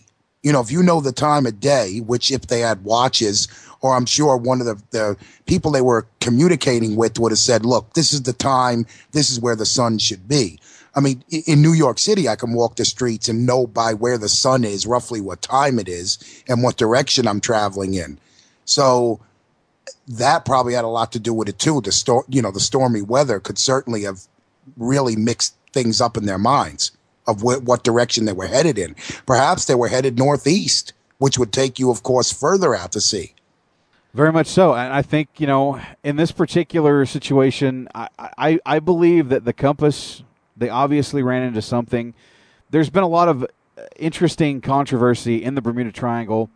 There have been flights, and I don't know the gentleman's name off the top of my head. There was a flight that happened in the Bermuda Triangle where this guy ends up getting encapsulated in electronic fog. And he ends up going into this spiraling cloud. And he ends up being in this thing for 3 minutes. And when he gets out of it, all his stuff is working, and he's about an hour ahead of where he should be. And he reached his destination, I think, 30 to 40 minutes before he was supposed to get there. So the consensus was that he did some sort of a wormhole or some time travel and managed to do that. But see, here's the thing with that. With these 5 Avengers, I don't think that's what happened to them. I think that most notably, they probably were lost. They crashed somewhere in the Atlantic Ocean, and the currents in the Atlantic Ocean are just crazy. So I don't think that people have found the wreckage. I think, quite honestly, this was a case of the navigation was so screwed up because of the compasses. I mean, they didn't have the equipment that they have today. I really think that what happened to them was they crashed in the ocean somewhere in the Atlantic. Okay, here's where we're going to disagree, and the compasses are key. Here's what makes me think that this place really has something very weird going on about it, because a compass is a very simple device. The Earth is surrounded by an electromagnetic field, and it's most powerful at the North Pole. As a result, all compasses always point north. Now, a compass is real simple. Buy a piece of cork, get a little dish, fill it with water, stick a pin through the cork, and float it on the water. It will point north. It's very simple. It's how birds navigate. There's little pieces of metal in their head that come together, and they know which way north is. It's pretty damn foolproof, but now a compass can be fooled. Buy a cheap compass, take a refrigerator magnet and put it near it, and the compass will now start to point towards that magnet, because obviously it's far stronger than the signal coming from the North Pole. For a compass to go out, it usually doesn't mean the compass has failed. It means there is something magnetic in that area that screwed. The compasses were working fine, I believe. But I think there is a magnetic anomaly there. Perhaps maybe a change in the Earth's magnetic field that causes compasses to point in the wrong direction or just simply spin around. That's where I believe your theory that they did probably crash into the ocean, but the reason they got there was because the compasses were screwed up. And what really piques my interest is, what is it about that area that messes up compasses? Well, see, and I'm with you there, too. I understand how compasses work, but, I mean, you look at the history of the Bermuda Triangle. There's been so many ships and planes that have been lost in that area. You know, people have never been seen again. You know, a lot of times it's because of the crazy weather situation. Like, I think there is some anomaly that's in the triangle. There's some magnetic pulse in the Bermuda Triangle. You know, people have theorized over the ages that the lost city of Atlantis may be down there. I've heard there are pyramids underwater in the Bermuda Triangle. There's all kinds of different theories as to what causes it. The electronic fog is what really interests me, because it is a fog that surrounds a boat or a plane and absolutely disorients people and causes them to lose navigational control, possibly crashing into the ocean. Or maybe it is a hub where there is some sort of a time disturbance, a temporal wormhole or alternate universe opening is there. Because a lot of people have said there's a lot of UFO activity in the Bermuda Triangle. It's at a very interesting place in the latitude and longitude line of the Earth. Yeah, I mean, there's something that's going on over there. And I had saw a special a long time ago where they talked about how many pilots made the mistake of thinking they were looking at the Florida Keys and really looking at this other island mass. So it's a place that naturally would be confusing, even if there was nothing weird going on. You know, that's we go back to the first show we did. Maybe if you're aliens, that's a pretty good place to set up base, perhaps underwater. Well, like I said, there's so many theories. I mean, people have theorized that Atlantis is somewhere under there, the lost city of Atlantis, who might be run by aliens. Maybe they're abducting the people in the Bermuda. Fuck, you don't know. I mean, that's just one of the theories that's been out there. We'll talk about the Bermuda Triangle on a later date because, believe me, that's a huge subject all within itself. I personally think, and I've given a lot of thought to this over the years because this case has baffled me for a long time. I personally think that the navigation was screwed up because of the compasses. I think that Taylor was maybe not in his right mind on that particular day because a lot of the other pilots were disputing his orders. I think that what happened was he chose the wrong way, and they all ended up out in the middle of the Atlantic Ocean in stormy weather, and they all ditched into the ocean, and we've just never found the wreckage. Well, I mean, is there not a official rule where if you think your commander is being irrational, you can disobey him? You know, a consensus to say, look, you know, this guy's being irrational. Nothing he's saying is making sense to us. We're going to radio in and say, look, man, you know, do what you have to do, but we're not going to die. If it means court-martial, if it means punishment, this guy is leading us to kill ourselves, and we're not going to follow his orders anymore. You know, I don't know how that works. I don't know if maybe they did realize that, but it was too late. I mean, who knows? Yeah, I don't know either, but I mean, that's kind of where we are at this point is that, you know, they followed orders to the T. They weren't happy about it, but I think that they all ended up dying as a result of bad navigation choices by Taylor. And I know that his family did not want him to be the blame of this, and I hate to put the blame on him, but he was the commanding officer, and there was a dissension between him and his crew over the course that they were taking. So, again, that's my hypothesis, is that they went too far out into the Atlantic Ocean, and they ran out of fuel, and they all crashed in the ocean, and it was very rough. They probably got capsized quickly because of the waves, and they've just never found their wreckage. Now, the Mariner that was lost, I don't think the rules apply here. There was a battleship that actually saw an explosion in the air and then an oil slick in the water, but they never found the wreckage. That's what baffles me. If this thing blew up, then there would be wreckage all over there'd be a debris field. Yeah, I just don't know. There's been too many things with this area that, like, and then you hear about planes that pass through it and it's fine, which is even more terrifying because it means that whatever force is active there can be turned on and off and is being controlled. That's disturbing. But I really don't have a plane just blowing up in midair just doesn't make sense to me. But I really don't know what would have caused an explosion like that. I just, you know, I'm at a loss. I really don't know. That one baffles me. I have no idea. Well, what scares me is that whole story about the guy who, you know, arrived like 40 minutes sooner than he should have. That right there is, that is some weird stuff. You know, there could be some time dilation going on, you know. Who knows? For all we know, all those people might still be alive somewhere or sometime. I mean, now I'm getting out there, you know what I mean? But that area is crazy. It's weird. Since I was a little boy, 3-4 years old, the Bermuda Triangle, we had a teacher in school who even told us about it. That's how infamous it is. Well, let's look at the crew of Flight 19. We have FT-28. That's the aircraft that had Charles C. Taylor, the lieutenant. His crew was George Devlin and Walter R. Parpart. FT-36 was E.J. Powers. He was a captain in the U.S. Marine Corps. His crew was Howell O. Thompson, Staff Sergeant. George R.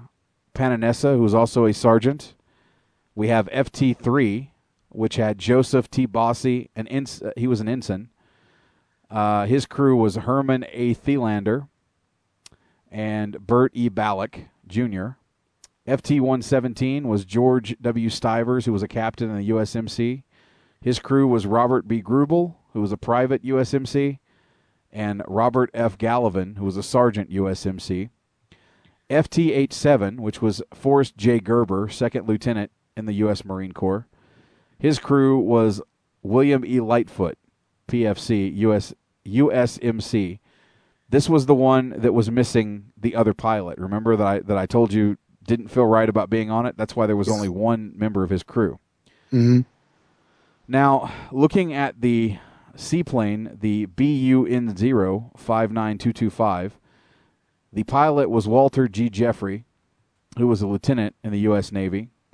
The crew was Harry G. Cohn, Lieutenant U.S. Navy, Roger M. Allen, Ensign U.S. Navy, Lloyd A. Ellison, Ensign U.S. Navy, Charles D. Arsenex, Ensign U.S. Navy, Robert C. Cameron, RM-3 U.S. Navy, Wiley D. Cargill Sr., Seaman 1st U.S. Navy, James F. Jordan, ARM-3 U.S. Navy, John T. Melendez, AOM-3 USN, Philip B. Neiman, Seaman 1st U.S. Navy, James F. Osterheld, AOM-3 U.S. Navy, Donald E. Peterson, AAM-1 U.S. Navy, Alfred J. Zawicki, Seaman 1st USS Navy. So 27 people vanished as a result of Flight 19's disappearance.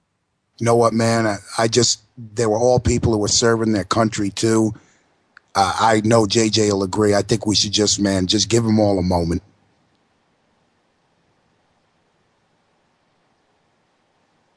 Rest in peace, guys. You know, we often kind of just skim over the humanitarian parts of these conspiracy theories, man. But that's just, in one day, all those people gone, man. That's horrific.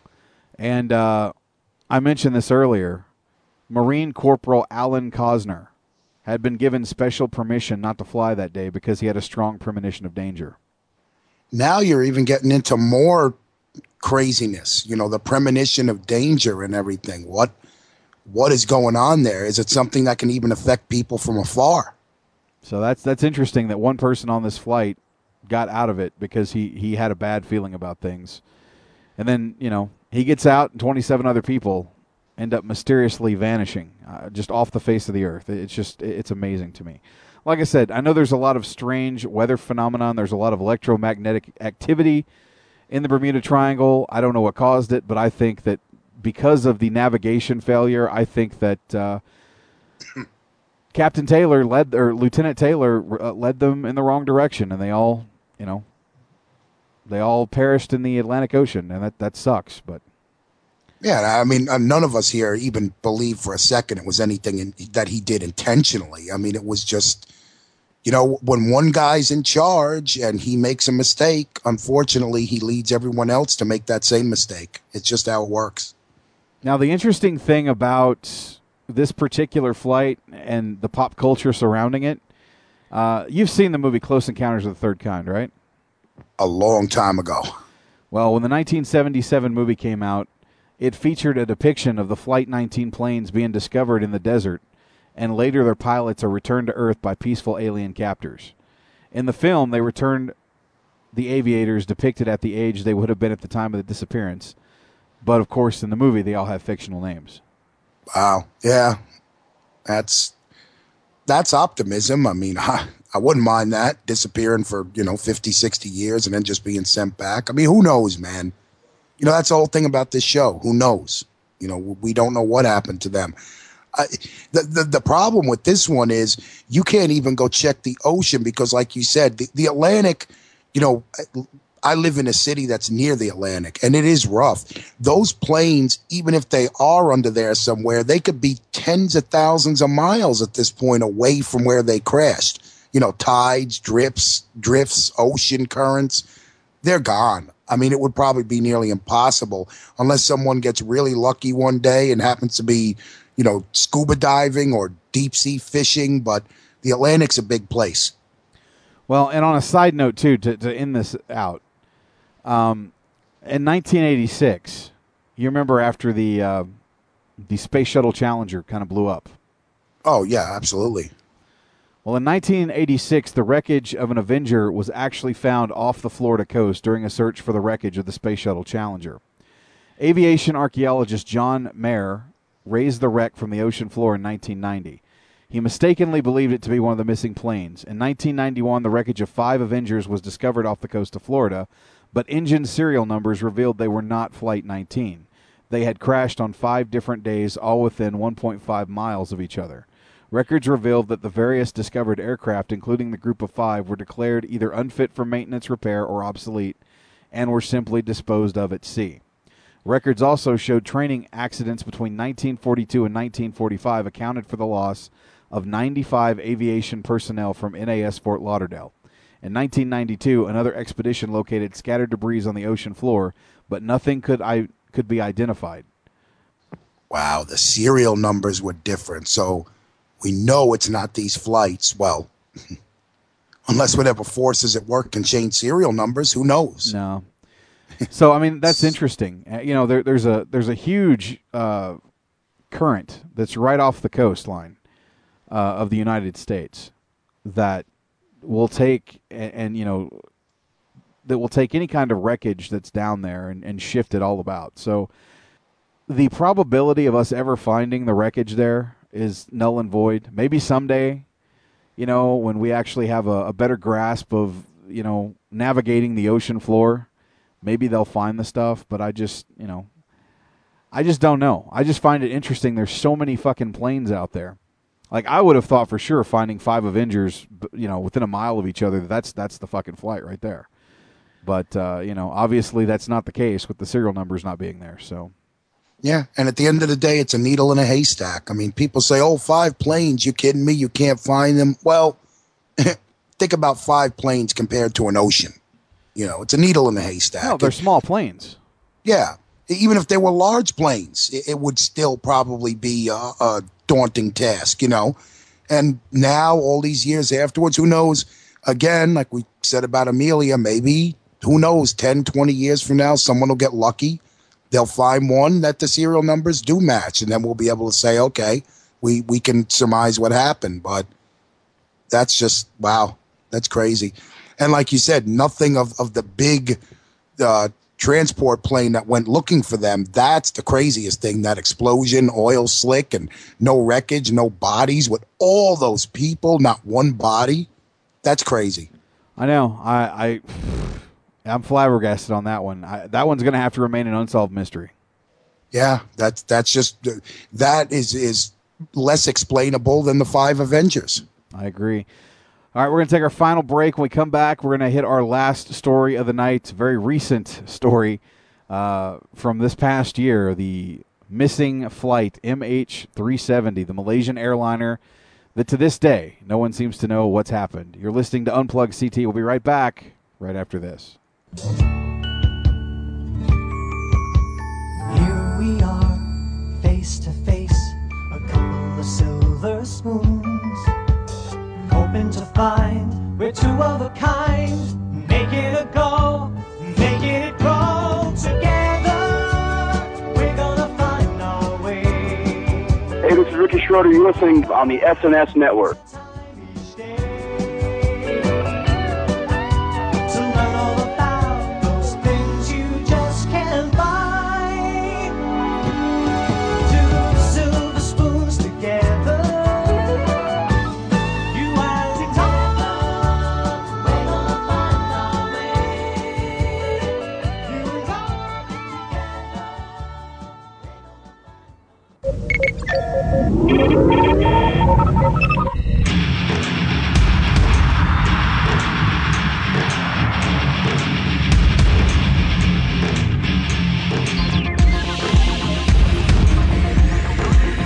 Hey, wrestling fans. Do you want a break from the day-to-day ins and outs of the WWE, TNA, and Ring of Honor? Do you like talk radio that pulls no punches? And do you like your sci-fi and fantasy? Well, tune in to the Elite Force podcast each and every midweek with Chuck W. and each weekend with William Walkie Walker and Mindwipe, exclusively on the SNS Radio Network and the Chris Jones Gaming Network. Yeah.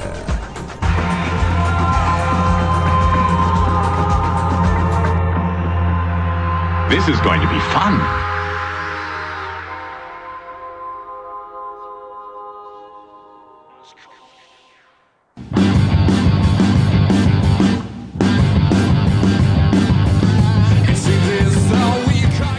Hey guys, this is Ashley. And this is Sandro. And we're here to make sure that you check out the whole indie show each week on the SNS Radio Network, as both of us, along with our other co-host Randy, cover everything that you need to know on all things indie wrestling.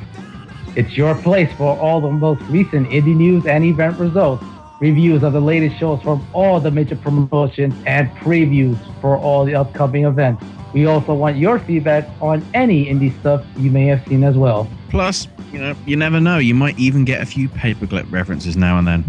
So for all that and much more, listen to the whole indie show every week here on the SNS Radio Network.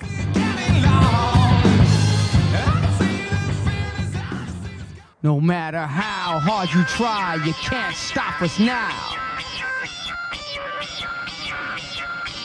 No matter how hard you try, you can't stop us now.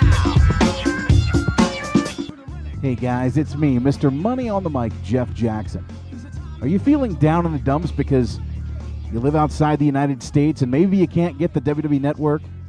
Maybe you'd like to watch Netflix from the American region, but since you're in another country, it doesn't work for you? Well, I've got the solution for you. The SNS Radio Network is recently affiliated with UnblockUs.com. If you go to the SNS Radio Network page and click the UnblockUs.com banner ad, you can sign up to get a VPN. Not sure what a VPN is? Well, it basically protects your identity online. Basically, it gives you an address online where the content you want becomes available. Here's how it works. When you click the link on the SNS Radio Network banner, it takes you to UnblockUs.com, and from that link, you can sign up for a free 1-week trial. If you decide to sign up afterward, it's only $4.99 a month. And when you think about it, that's great savings. $4.99 a month allows you to watch American Netflix or any region of Netflix that you'd like to watch.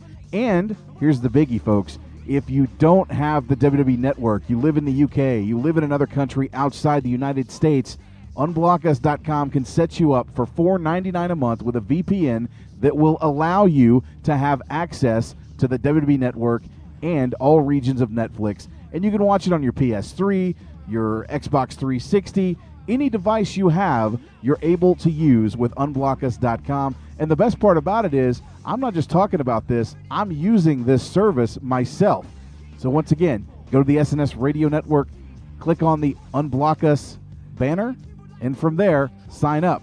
And if you do that, you help to support the SNS Radio Network as they give a kickback to us to help keep all the shows on the SNS Radio Network for free. Once again, UnblockUs.com, giving you freedom online. No matter how hard you try, you can't stop us now.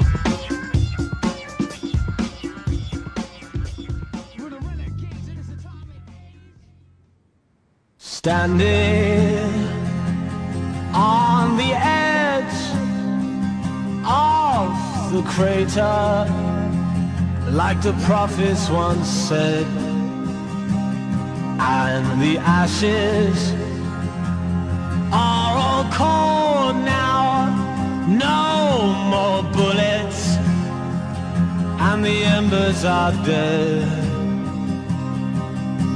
Whispers in the air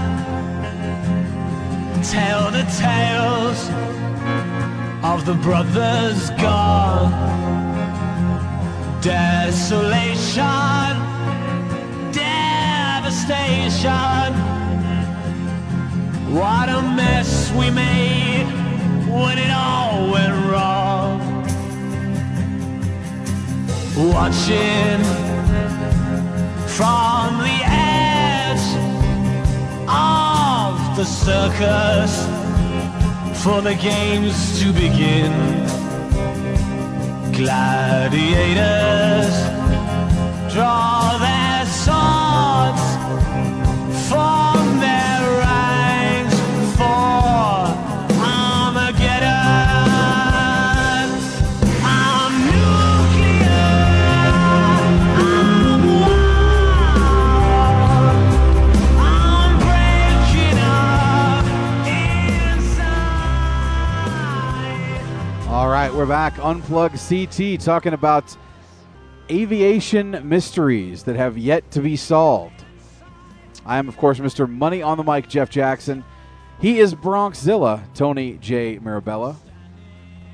Man, we're about to dive into some modern stuff, as modern as in a few months. And this one, I'm not so much a conspiracy theorist as I am just someone who thinks that I'm being blatantly freaking lied to.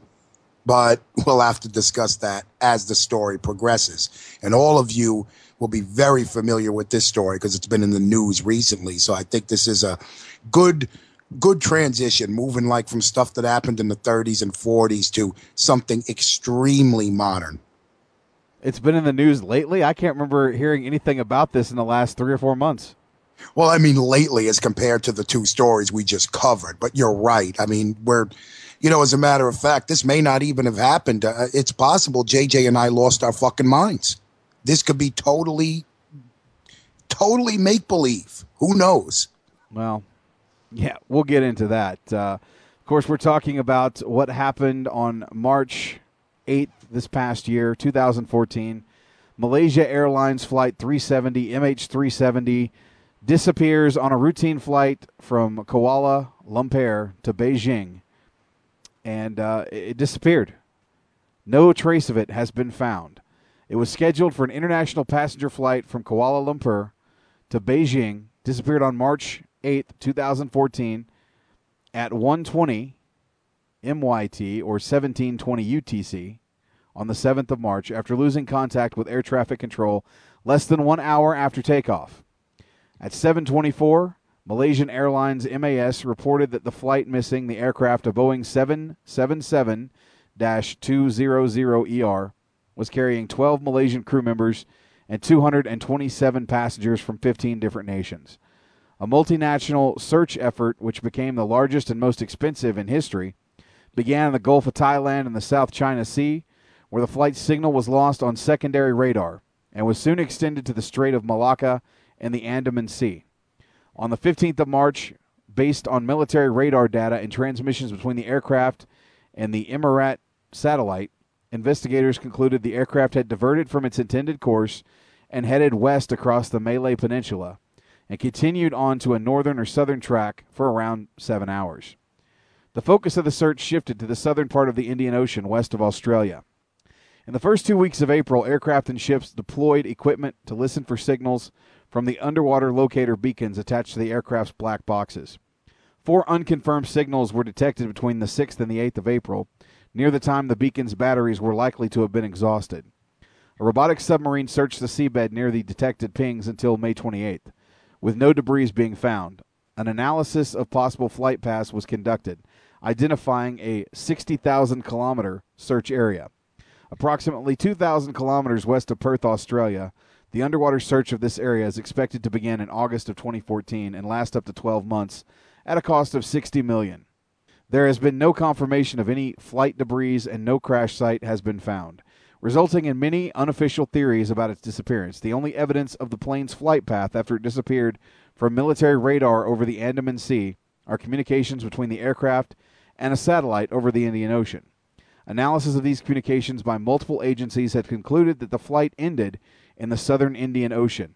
On March 24th, the Malaysian government noted that one final location determined by the satellite communication was far from any possible landing sites, concluded that flight MH370 ended up somewhere in the southern Indian Ocean. At the time of its disappearance, and the presumption of a loss of all lives on board can be verified, Flight 370 would have been the deadliest aviation accident in the history of Malaysia Airlines, and the deadliest involving a 777 Flight 37 was surpassed in both regards just 131 days later after another Malaysian Airlines Boeing 77 Flight 17 was shot down over the Ukraine on July 17th, 2014, killing all 298 people aboard. Now, we're not talking about a little plane, like little compared to the ones we're speaking of. This is a plane with a wingspan of 199 feet, 11 inches, and a length of 209 feet, 1 inch. So it's 200 by 209 length and width. It's a big plane. It's bigger than my apartment that I'm sitting in right now. And it's gone, folks. It's just gone. Disappeared. No wreckage, no bodies, no flaming debris. It's just gone. And we can't find it. And this isn't the 1940s. This isn't the 1930s. This isn't the 50s or the 60s. With all the sophisticated aircraft locations, you know, with the GPS. Let's just for a second be real. Let's forget about everything that the aircraft encompasses. Right. What about the passengers who all have cell phones that have GPS? And it gets even crazier than that. I mean, do you want to go further about the cell phones, or shall I? Well, to my understanding, that 3 days after this thing had disappeared, the cell phones were not going straight to voicemail. They were still ringing, but nobody was answering the phones. Oh, yeah. I mean, once the tower, look, if you happen to get out of range of the tower, that will happen for a little bit. But after a couple hours, the tower realizes that phone's no longer on the network, and it will dump anyone who calls straight to voicemail. It doesn't ring. I know how cell phones work. And that was the huge thing I read. Like 3 days later, people are calling these phones, and they're ringing 10 times before going to freaking voicemail. Are you kidding me? And, I'm of the mind that if a plane crashes, I can't see it crashing into the ocean and staying intact, first of all. Which means that water would penetrate the plane. Which means that any electronic devices would be ruined. Because they would be submerged. And not only would they be submerged, but as that plane starts to descend to the ocean floor, the pressure crushes the plane. Right. And not only that, but it's salt water. It's not like dropping your cell phone in the toilet where you might save it. It's salt water. It immediately will corrode and short out any electronics in that cell phone. This one is just amazing to me as someone who followed this in the news like everybody else, that we just can't. How do you make an excuse like that? We can't find it. We can't find these 200 and something people with all the radar and sonar and LiDAR and all this stuff that we have. We can't find it. We lost it. With all the satellites that surround the Earth, that track planes, I find it hard to believe that a plane this size would just disappear. Just like that. That there's been no wreckage field. And what's crazy is it took a dramatic change of course, or so they claim, and there was no mayday. The last radio transmission, from what I understand, didn't indicate anything was wrong. There was no mayday. We're going down. Help us. It was gone. It was there 1 minute and gone the next. Now, the interesting thing here, folks, again, I don't know. Maybe it is resting on the seabed somewhere. I just find it hard to believe that this plane would have crashed into the water and we're still searching for it. I can't think of an airliner that size that has been missing since March of this year. Still hasn't been found. There are theories, some very interesting theories, that have circulated in recent times, especially after the most recent downing of Flight 17, which was another Malaysian airliner that was shot down over the Ukraine.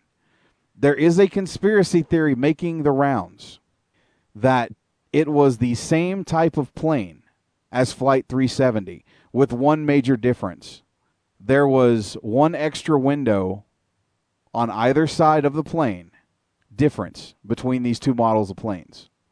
There are reports that say that the plane, Flight 17, that was shot down over the Ukraine, people are trying to say that has been identified as Flight MH370 because of the difference in the one extra window on either side. Wow. So what we're led to believe is maybe someone got control of this plane, landed it, and was using it now for some nefarious reason. They shot it down. But not only that, and again, this is a conspiracy theory. I'm not saying this is true.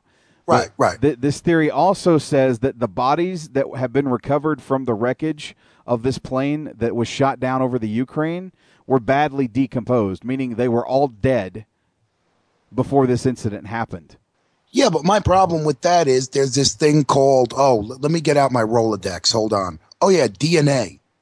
You mean to tell me that the 200 and something people on the original flight They have no samples of their DNA anywhere where they can compare and say for sure that these might be the original passengers. Bro, I'm just telling you the conspiracy theory that's going around.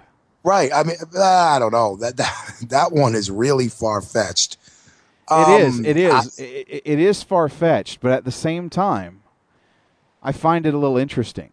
Because if you remember back, I want to say 5-6 months ago, there was a report that someone had taken a cell phone picture that was on MH370 of an airbase in the Indian Ocean, which is if you don't know, Diego Garcia is a joint airbase used by the British and the United States military.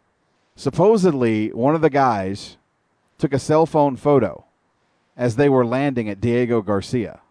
So the conspiracy theory with that is that the U.S. military took this plane, detained all the people, and were planning on using that flight as a false flag operation. I feel so horrific thinking my country could do that. Really? I mean, they're the same country responsible for fucking killing thousands of people on 9/11. 9/11, yeah. I mean, Jesse Ventura himself, that's what he called it. Remember when we interviewed him, a false flag? Wow. Now, I'm not saying either one of these is true. Don't. Right. I'm not saying that I believe either one of these. But I do find it interesting that supposedly this plane was diverted into the Indian Ocean. And out in the Indian Ocean, there's a U.S. military base called Diego Garcia. I firmly believe that whatever happened, the pilot was definitely in on it. The pilot and the co-pilot had to know what was going on, because I look at the flight plan where this plane takes a dramatic left turn, like completely off its flight path. A flight path is usually as straight a line as possible because, here's a science lesson, folks, the shortest distance between 2 points is a straight line. So a plane tends to fly in the direct direction of where it's going. It doesn't make turns. It's not like a car. And this guy just starts to deviate fucking completely from the flight plan that was laid out. Again, no mayday. No, we're having problems. No, we're, there's terrorist planes around us shooting at us. Nothing. So I think whatever went on, and here's my conspiracy, the pilot knew beforehand exactly where he was going and what he was doing with that plane. Well, the other conspiracy theory is that the pilot committed suicide. And instead of a suicide, he committed genocide as well. So I don't know that I buy that. But like I said, I find it interesting. There's even been some things that have popped up on YouTube where other planes have been in the vicinity, like a smaller aircraft, like a military jet, at one point got in the same radar frame as this Malaysian 3H-70. And if that were the case, that would lead one to believe that perhaps somebody was responsible for hijacking the plane, landing it safely somewhere. Because, I mean, again, if that was to happen, then wouldn't that make sense that that's why the cell phones were still ringing days afterward? Yeah, but here's my thing about a false flag operation. Did I pronounce that right? False flag? You did, yes. But isn't that stupid? I mean, you used it, and again, neither JJ or myself are saying that this theory is real. But why would you use the same type of plane in the same exact area, fill it with the bodies of those who had already been dead, and shoot it down? Why not just shoot it down in the first place? That, to me, of course people are going to make conspiracy theories about that. That would be a damn stupid operation. Yeah, but think about it. What's happened since then? They've put sanctions against Russia. Yeah, absolutely. You're right. Definitely. So that would be the call for having a false flag operation, is to inflict some sort of sanctions on Russia.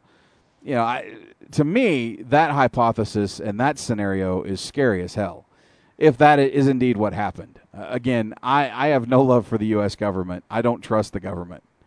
I don't know that they did a false flag operation. I don't know that I believe that. But when you think about it, what's happened? The world has kind of opened its eyes up to what is going on with Putin. He's being held responsible for giving arms to terrorists. in the Ukraine who allegedly shot this thing down. I'm not saying that's what happened, folks, but like I said, there are theories out there. And really, these are the only theories out there that have really come out that's with any, I guess, what's the word I'm looking for, with any substance to it. We still haven't found any other debris or any other anything from the plane. Well, why condemn Russia? I mean, shit, our government gave fucking weapons to bin Laden to fight against Hussein at one time. So why the fuck would we, you know? But no, that was different. They actually gave arms to Iraq to fight Iran. Whatever. You know, it's just like, to me, I don't even care. It's like everything is such bullshit. This one is just, I mean, this defies common sense. How an airplane just disappear. I mean, if I come home from work Monday afternoon and my apartment building's gone, something's up. I mean, how can it just disappear? But I find it absolutely disgusting because there is some type of conspiracy going on here. Whether it's the one we just mentioned, I doubt it. But to sacrifice, and we go back to 9/11, you know, to sacrifice innocent people to further some military regime is absolutely disgusting to me. And anyone who partakes in it should rot in fucking hell. You know, the other way to look at this, maybe it got shot down over Vietnam. That jungle is so dense you may never find the damn thing. Well, especially if it was like stripped down and taken apart, if they knew where it was going to be brought down. And I don't know. This is one that doesn't have anything supernatural to it, to me, like the Bermuda Triangle or anything like that. This is some cover-up that I think multiple governments are involved in, without a doubt. Well, not the current Malaysian prime minister, but one of the former Malaysian prime ministers has gone on record, and I saw this today. I was watching an old broadcast from Fox News, and I can't remember when it was aired. But one of the former Malaysian prime ministers firmly believes that the United States government and the CIA hijacked the plane, and that's where it is. You know, I'll tell you, man, it's like one thing that really scares me about Obama is, you know, Bush, you knew was a creep and an idiot. One thing about Bush, he was honest about the fact that he was a creep, he was a liar, and he was an idiot. Okay? That's how I feel. And to all you Republicans, I'm sorry. I'm neither a Democrat nor a Republican, so I don't care what you think. But the thing about Obama that scares me, and this is the only wrestling reference that I will put into this podcast, he reminds me of Bo Dallas. Obama's the guy who comes on and he smiles and tells you everything is okay and everything is fine. He's just to me, he's a fucking snake. And there has to be something going on here. My original theory is that this last plane was shot down to get our minds off the fact that the first plane still hadn't been found.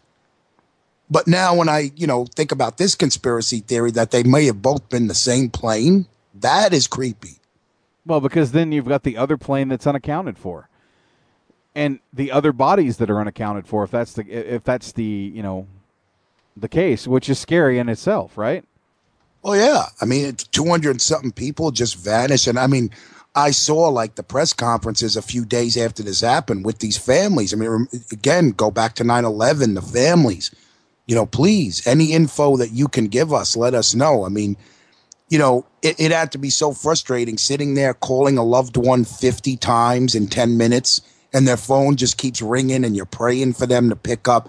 You don't put people through that, man. That's just pure, unamalgamated fucking evil. You don't do that to people, man. And I think that something along those lines had to have happened.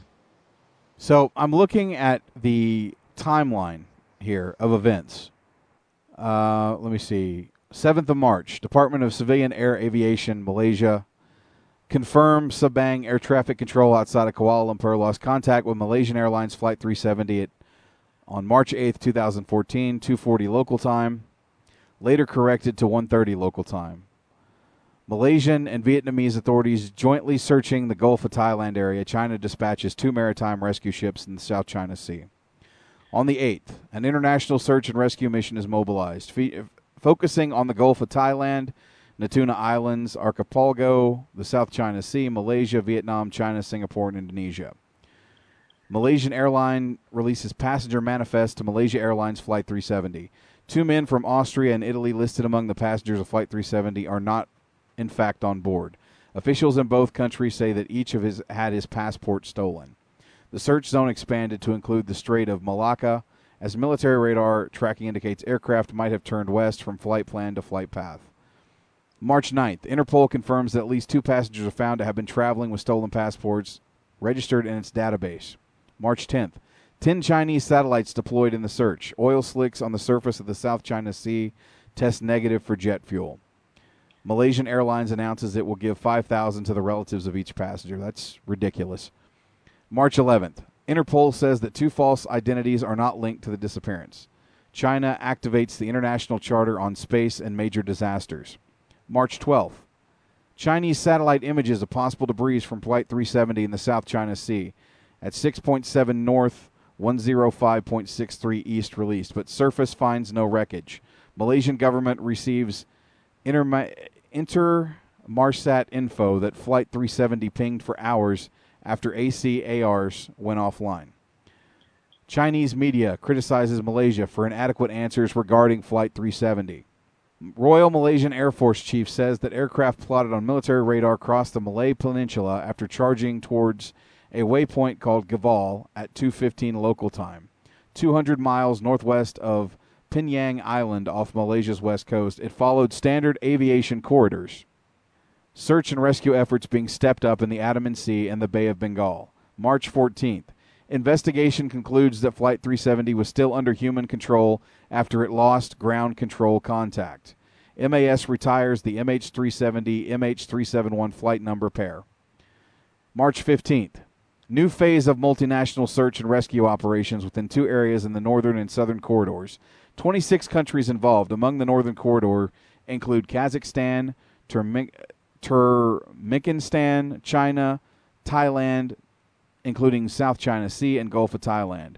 The southern corridor covers Indonesia, Australia, and the Indian Ocean. India continues search for Malaysian Airlines Flight 370, ends hunt in the South China Sea. Malaysian police search the homes of both the aircraft's pilots. March 16th. 25 countries are involved in the search. India ends its search in the Andaman Sea and the Bay of Bengal. March 17th. Search area reported by Malaysian authorities said to be 200,000 square miles. As a belt beneath the last possible arc position stretching from Kazakhstan over Indonesia to the southern part of the Indian Ocean. Australia pledges to lead search from Sumatra to the southern Indian Ocean. March 18th. China starts an operation in its own territory. Australia conducts an aerial search through waters west and north of the Cocos Islands and Christmas Islands. Australia also conducts its first aerial search of the southern Indian Ocean, roughly 3,000 kilometers southwest of Perth. 19th of March, Australia searches the southern Indian Ocean with 3 aircraft and 3 merchant ships, transitioning through a slightly revised search area of 305,000 square kilometers to about 2,600 kilometers southwest of Perth. 20th of March, Prime Minister of Australia, Tony Abbott, told Parliament the new and credible information had emerged from expert analysis of satellite imagery. 5 aircraft and a 4th merchant ship are dispatched to 44 degrees 302S 91 degrees 13-27 east. 22nd of March. Chinese satellite image taken on March 18th shows a possible object measuring 22 by 13 meters at approximately 3,170 kilometers west of Perth, 120 kilometers from the earlier sighting, but did not confirm the object's nature. 24th of March, Prime Minister of Malaysia announces that Flight 370 is assumed to have gone down in the southern Indian Ocean. Malaysian Airlines states to families it assumes beyond reasonable doubt there are no survivors. Search area narrowed to the northern part of the Indian Ocean to the southwest of Australia. The northern search corridor northwest of Malaysia and the northern half of the southern search corridor, the waters between Indonesia and Australia, are definitively ruled out. An Australian search aircraft spots 2 objects at sea, 1,550 miles southwest of Perth. French satellite images captured on 23rd of March show 122 possible pieces of debris. 26th of March, UK Air Incidents Investigation Branch heads a team of investigators from other states as part of the international effort supporting the Malaysian authorities in accordance to the International Civil Air Organization Code. 27th of March, the search area narrows to 76,000 square kilometers. The satellite images captured 24 to 26 March show floating objects 200 kilometers south of the French observation. 5 ships from Australia and China are engaged. Search shifts to a new 319,000 square kilometer area, 1,100 kilometers northeast of the previous search area. 29th of March, Malaysia announces that the international panel will be formed under United Nations protocols to investigate Flight 370. 30th of March, Prime Minister of Australia announces newly formed Joint Agency Coordination Center, JACC, headed by Angus Houston. Military aircrew from Australia, China, Japan, Malaysia, New Zealand, South Korea, and the United States are actively engaged. Chinese patrol ship Hakun 1 detects a pulse signal, also picks up 2 longer-lasting signals.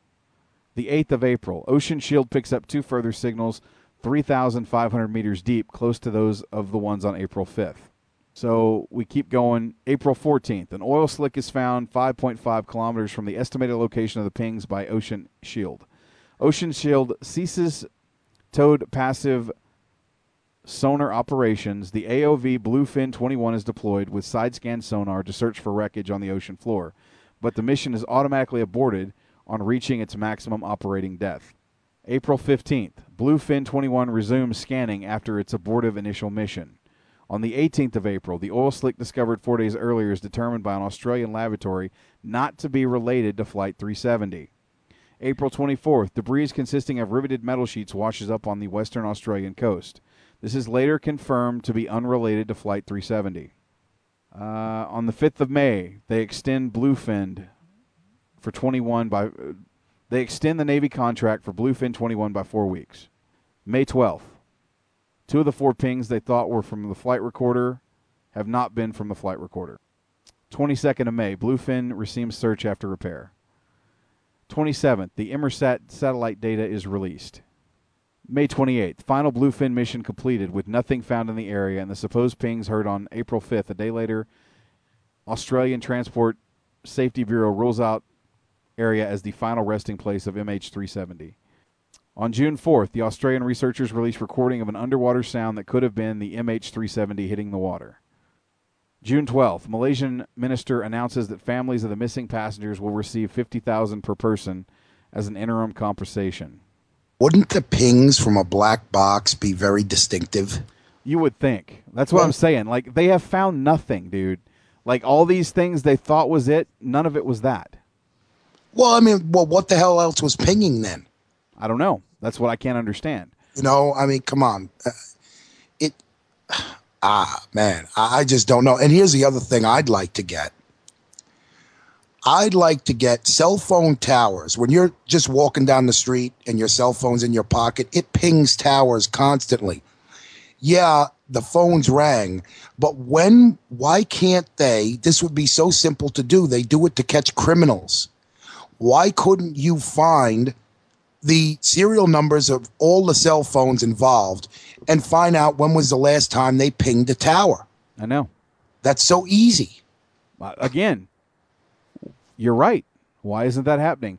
Let's go back to this. The 6th of July, Malaysian Defense Minister Hasmuddin Hussein announces that Malaysia will be deploying more ships and equipment to assist in the search. Here's where it gets interesting. July 17th, Malaysia Airlines Flight 17, flying from Amsterdam to Kuala Lumpur, crashes in the Ukraine. A Malaysian minister says this will not affect the search for MH370. July 21st, the head of the JACC, who is coordinating the search effort for MH370, is sent to the Ukraine to oversee the recovery of the remains of the passengers of MH17. Wow. Now, did you get that? Yeah. So the guy that is the head and coordinating the search effort for MH370 was pulled on the 21st of July to coordinate the search effort, and deal with the recovery of the passengers of MH17. Yeah, because maybe he knew who those passengers were. I mean, here's the thing, though. There has to be a manifest of this flight of the people who were on it. So I can't see how you could say it would be the same people who were on the previous flight. It can't be. There has to be a record of these other 200 and something people getting on a totally different flight. Their families have had to known it. It's crazy. I'm just curious why they would pull this guy off of this to go deal with this other situation. You didn't have other people you could send? I mean, maybe I'm just being petty here, but that just sounds weird to me, that you would pull the guy that's actively the head involved in the search for MH370 off of this to go deal with MH17 being shot down in the Ukraine.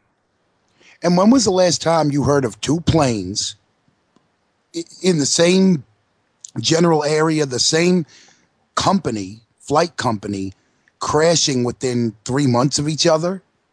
Has that ever happened in history? I don't think so. Well, again, this is another Malaysian airliner, so I do find that interesting. And it is very similar to the other Malaysian plane that we have no idea where it is. So draw your own conclusions. I'm not going to say that I think the U.S. government is involved. I'm not going to say I believe these conspiracy theories, but these are the evidence that have been presented to us. Oh, no, I'll say right here that I completely believe that the U.S. government knows what the hell's going on. I believe that. I'm not saying it's true.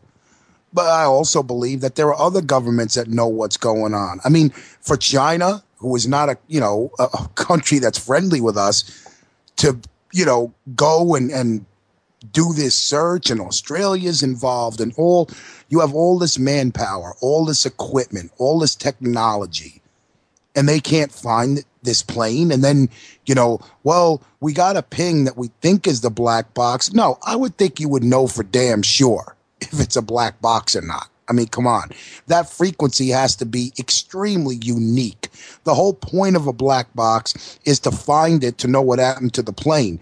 I would think they would set it up a certain way where it's distinct from every other signal on Earth where it's a black box. I mean, come on, really? Yep. What the fuck?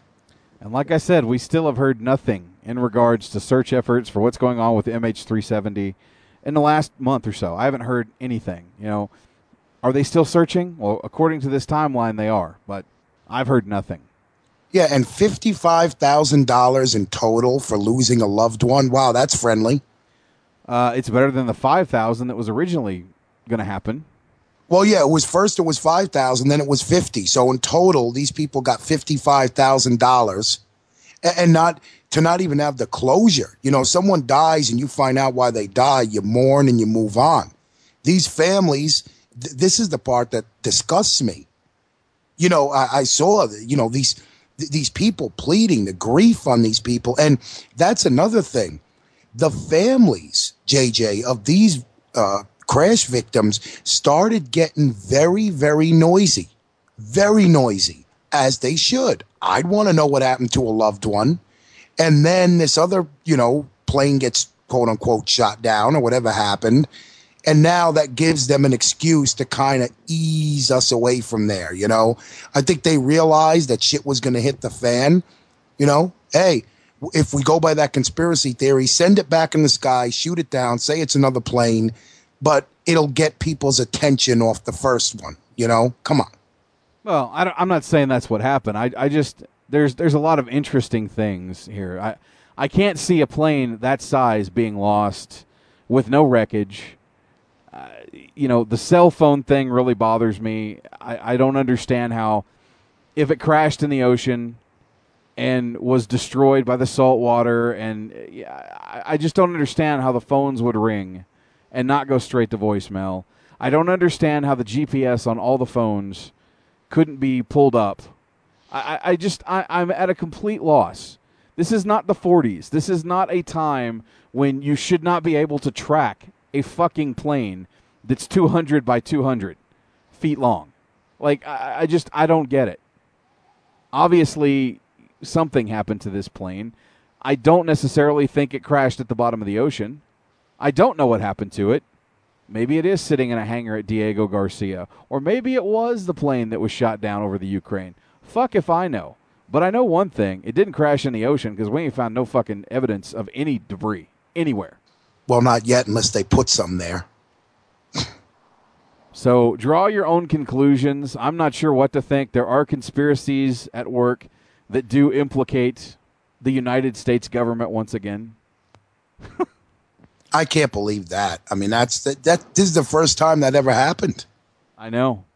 I'm telling you, the U.S. government hiding something from us? Come on. Who knows? But that is going to do it for our 3 cherry-picked stories. The mystery of the... well, I don't even know what I'm going to call this episode. I just know it's aviation mysteries that are still unexplained.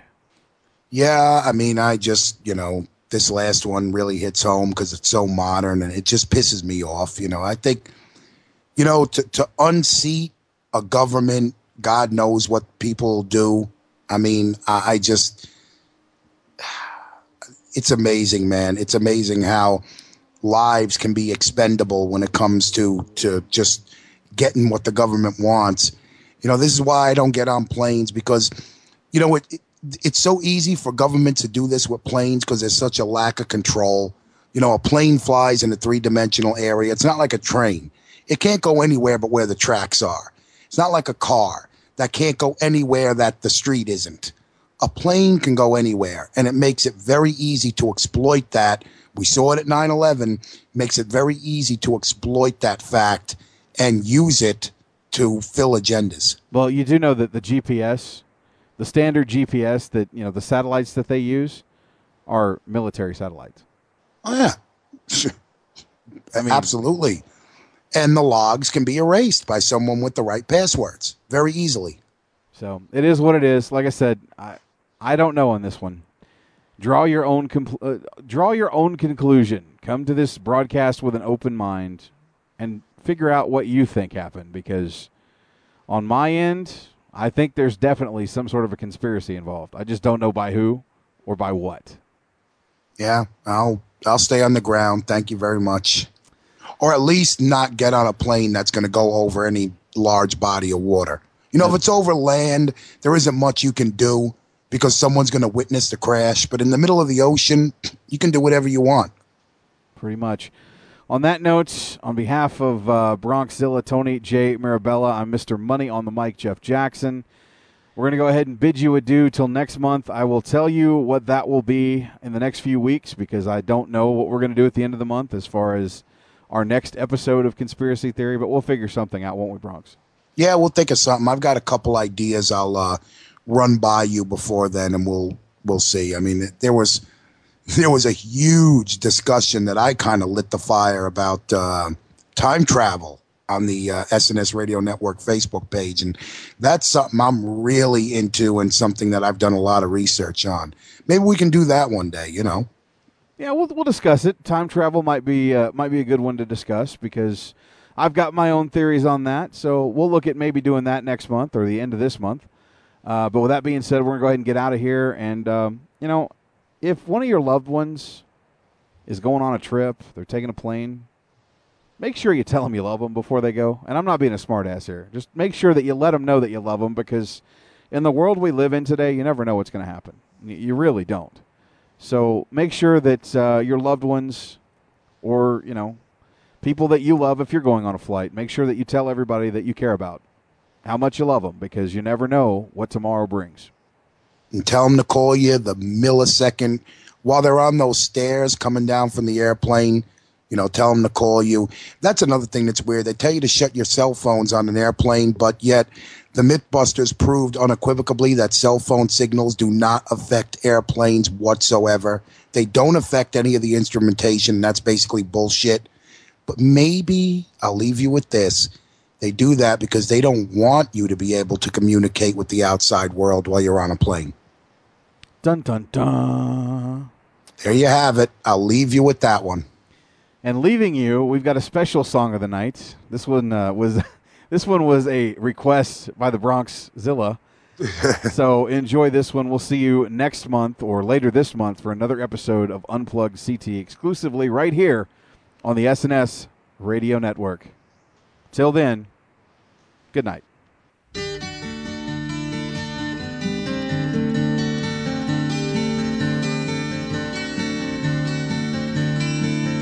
All my bags are packed, ready to go.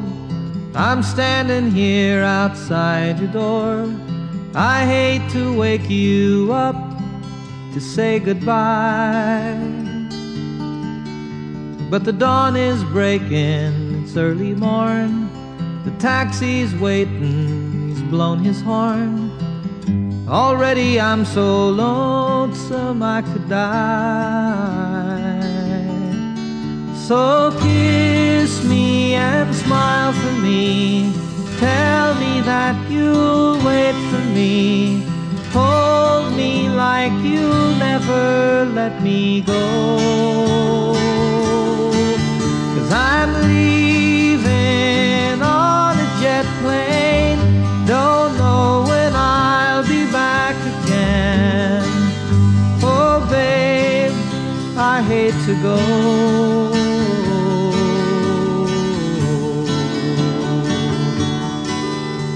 There's so many times I let you down, so many times I played around, and I tell you now, they don't mean a thing. Every place I go, I'll think of you. Every song I sing, I'll sing for you. When I come back, I'll bring your wedding ring. So kiss me and smile for me. Tell me that you'll wait for me. Hold me like you'll never let me go.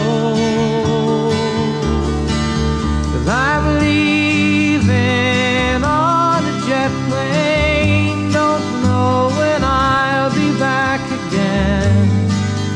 Oh babe, I hate to go.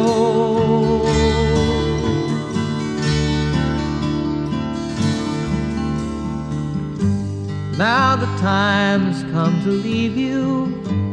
One more time, let me kiss you. Close your eyes, I'll be on my way. Dream about the days to come when I won't have to leave alone. About the times I won't have to say. Oh, kiss me and smile for me. Tell me that you'll wait for me. Hold me like you'll never let me go. 'Cause I'm leaving on a jet plane. Don't know when I'll be back again. Oh babe, I hate to go.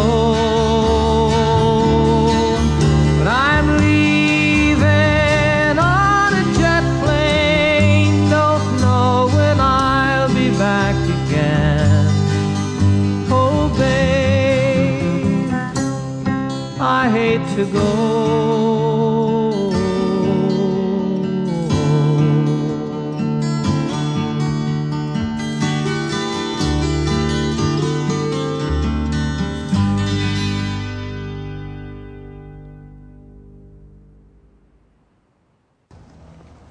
Good night and good luck.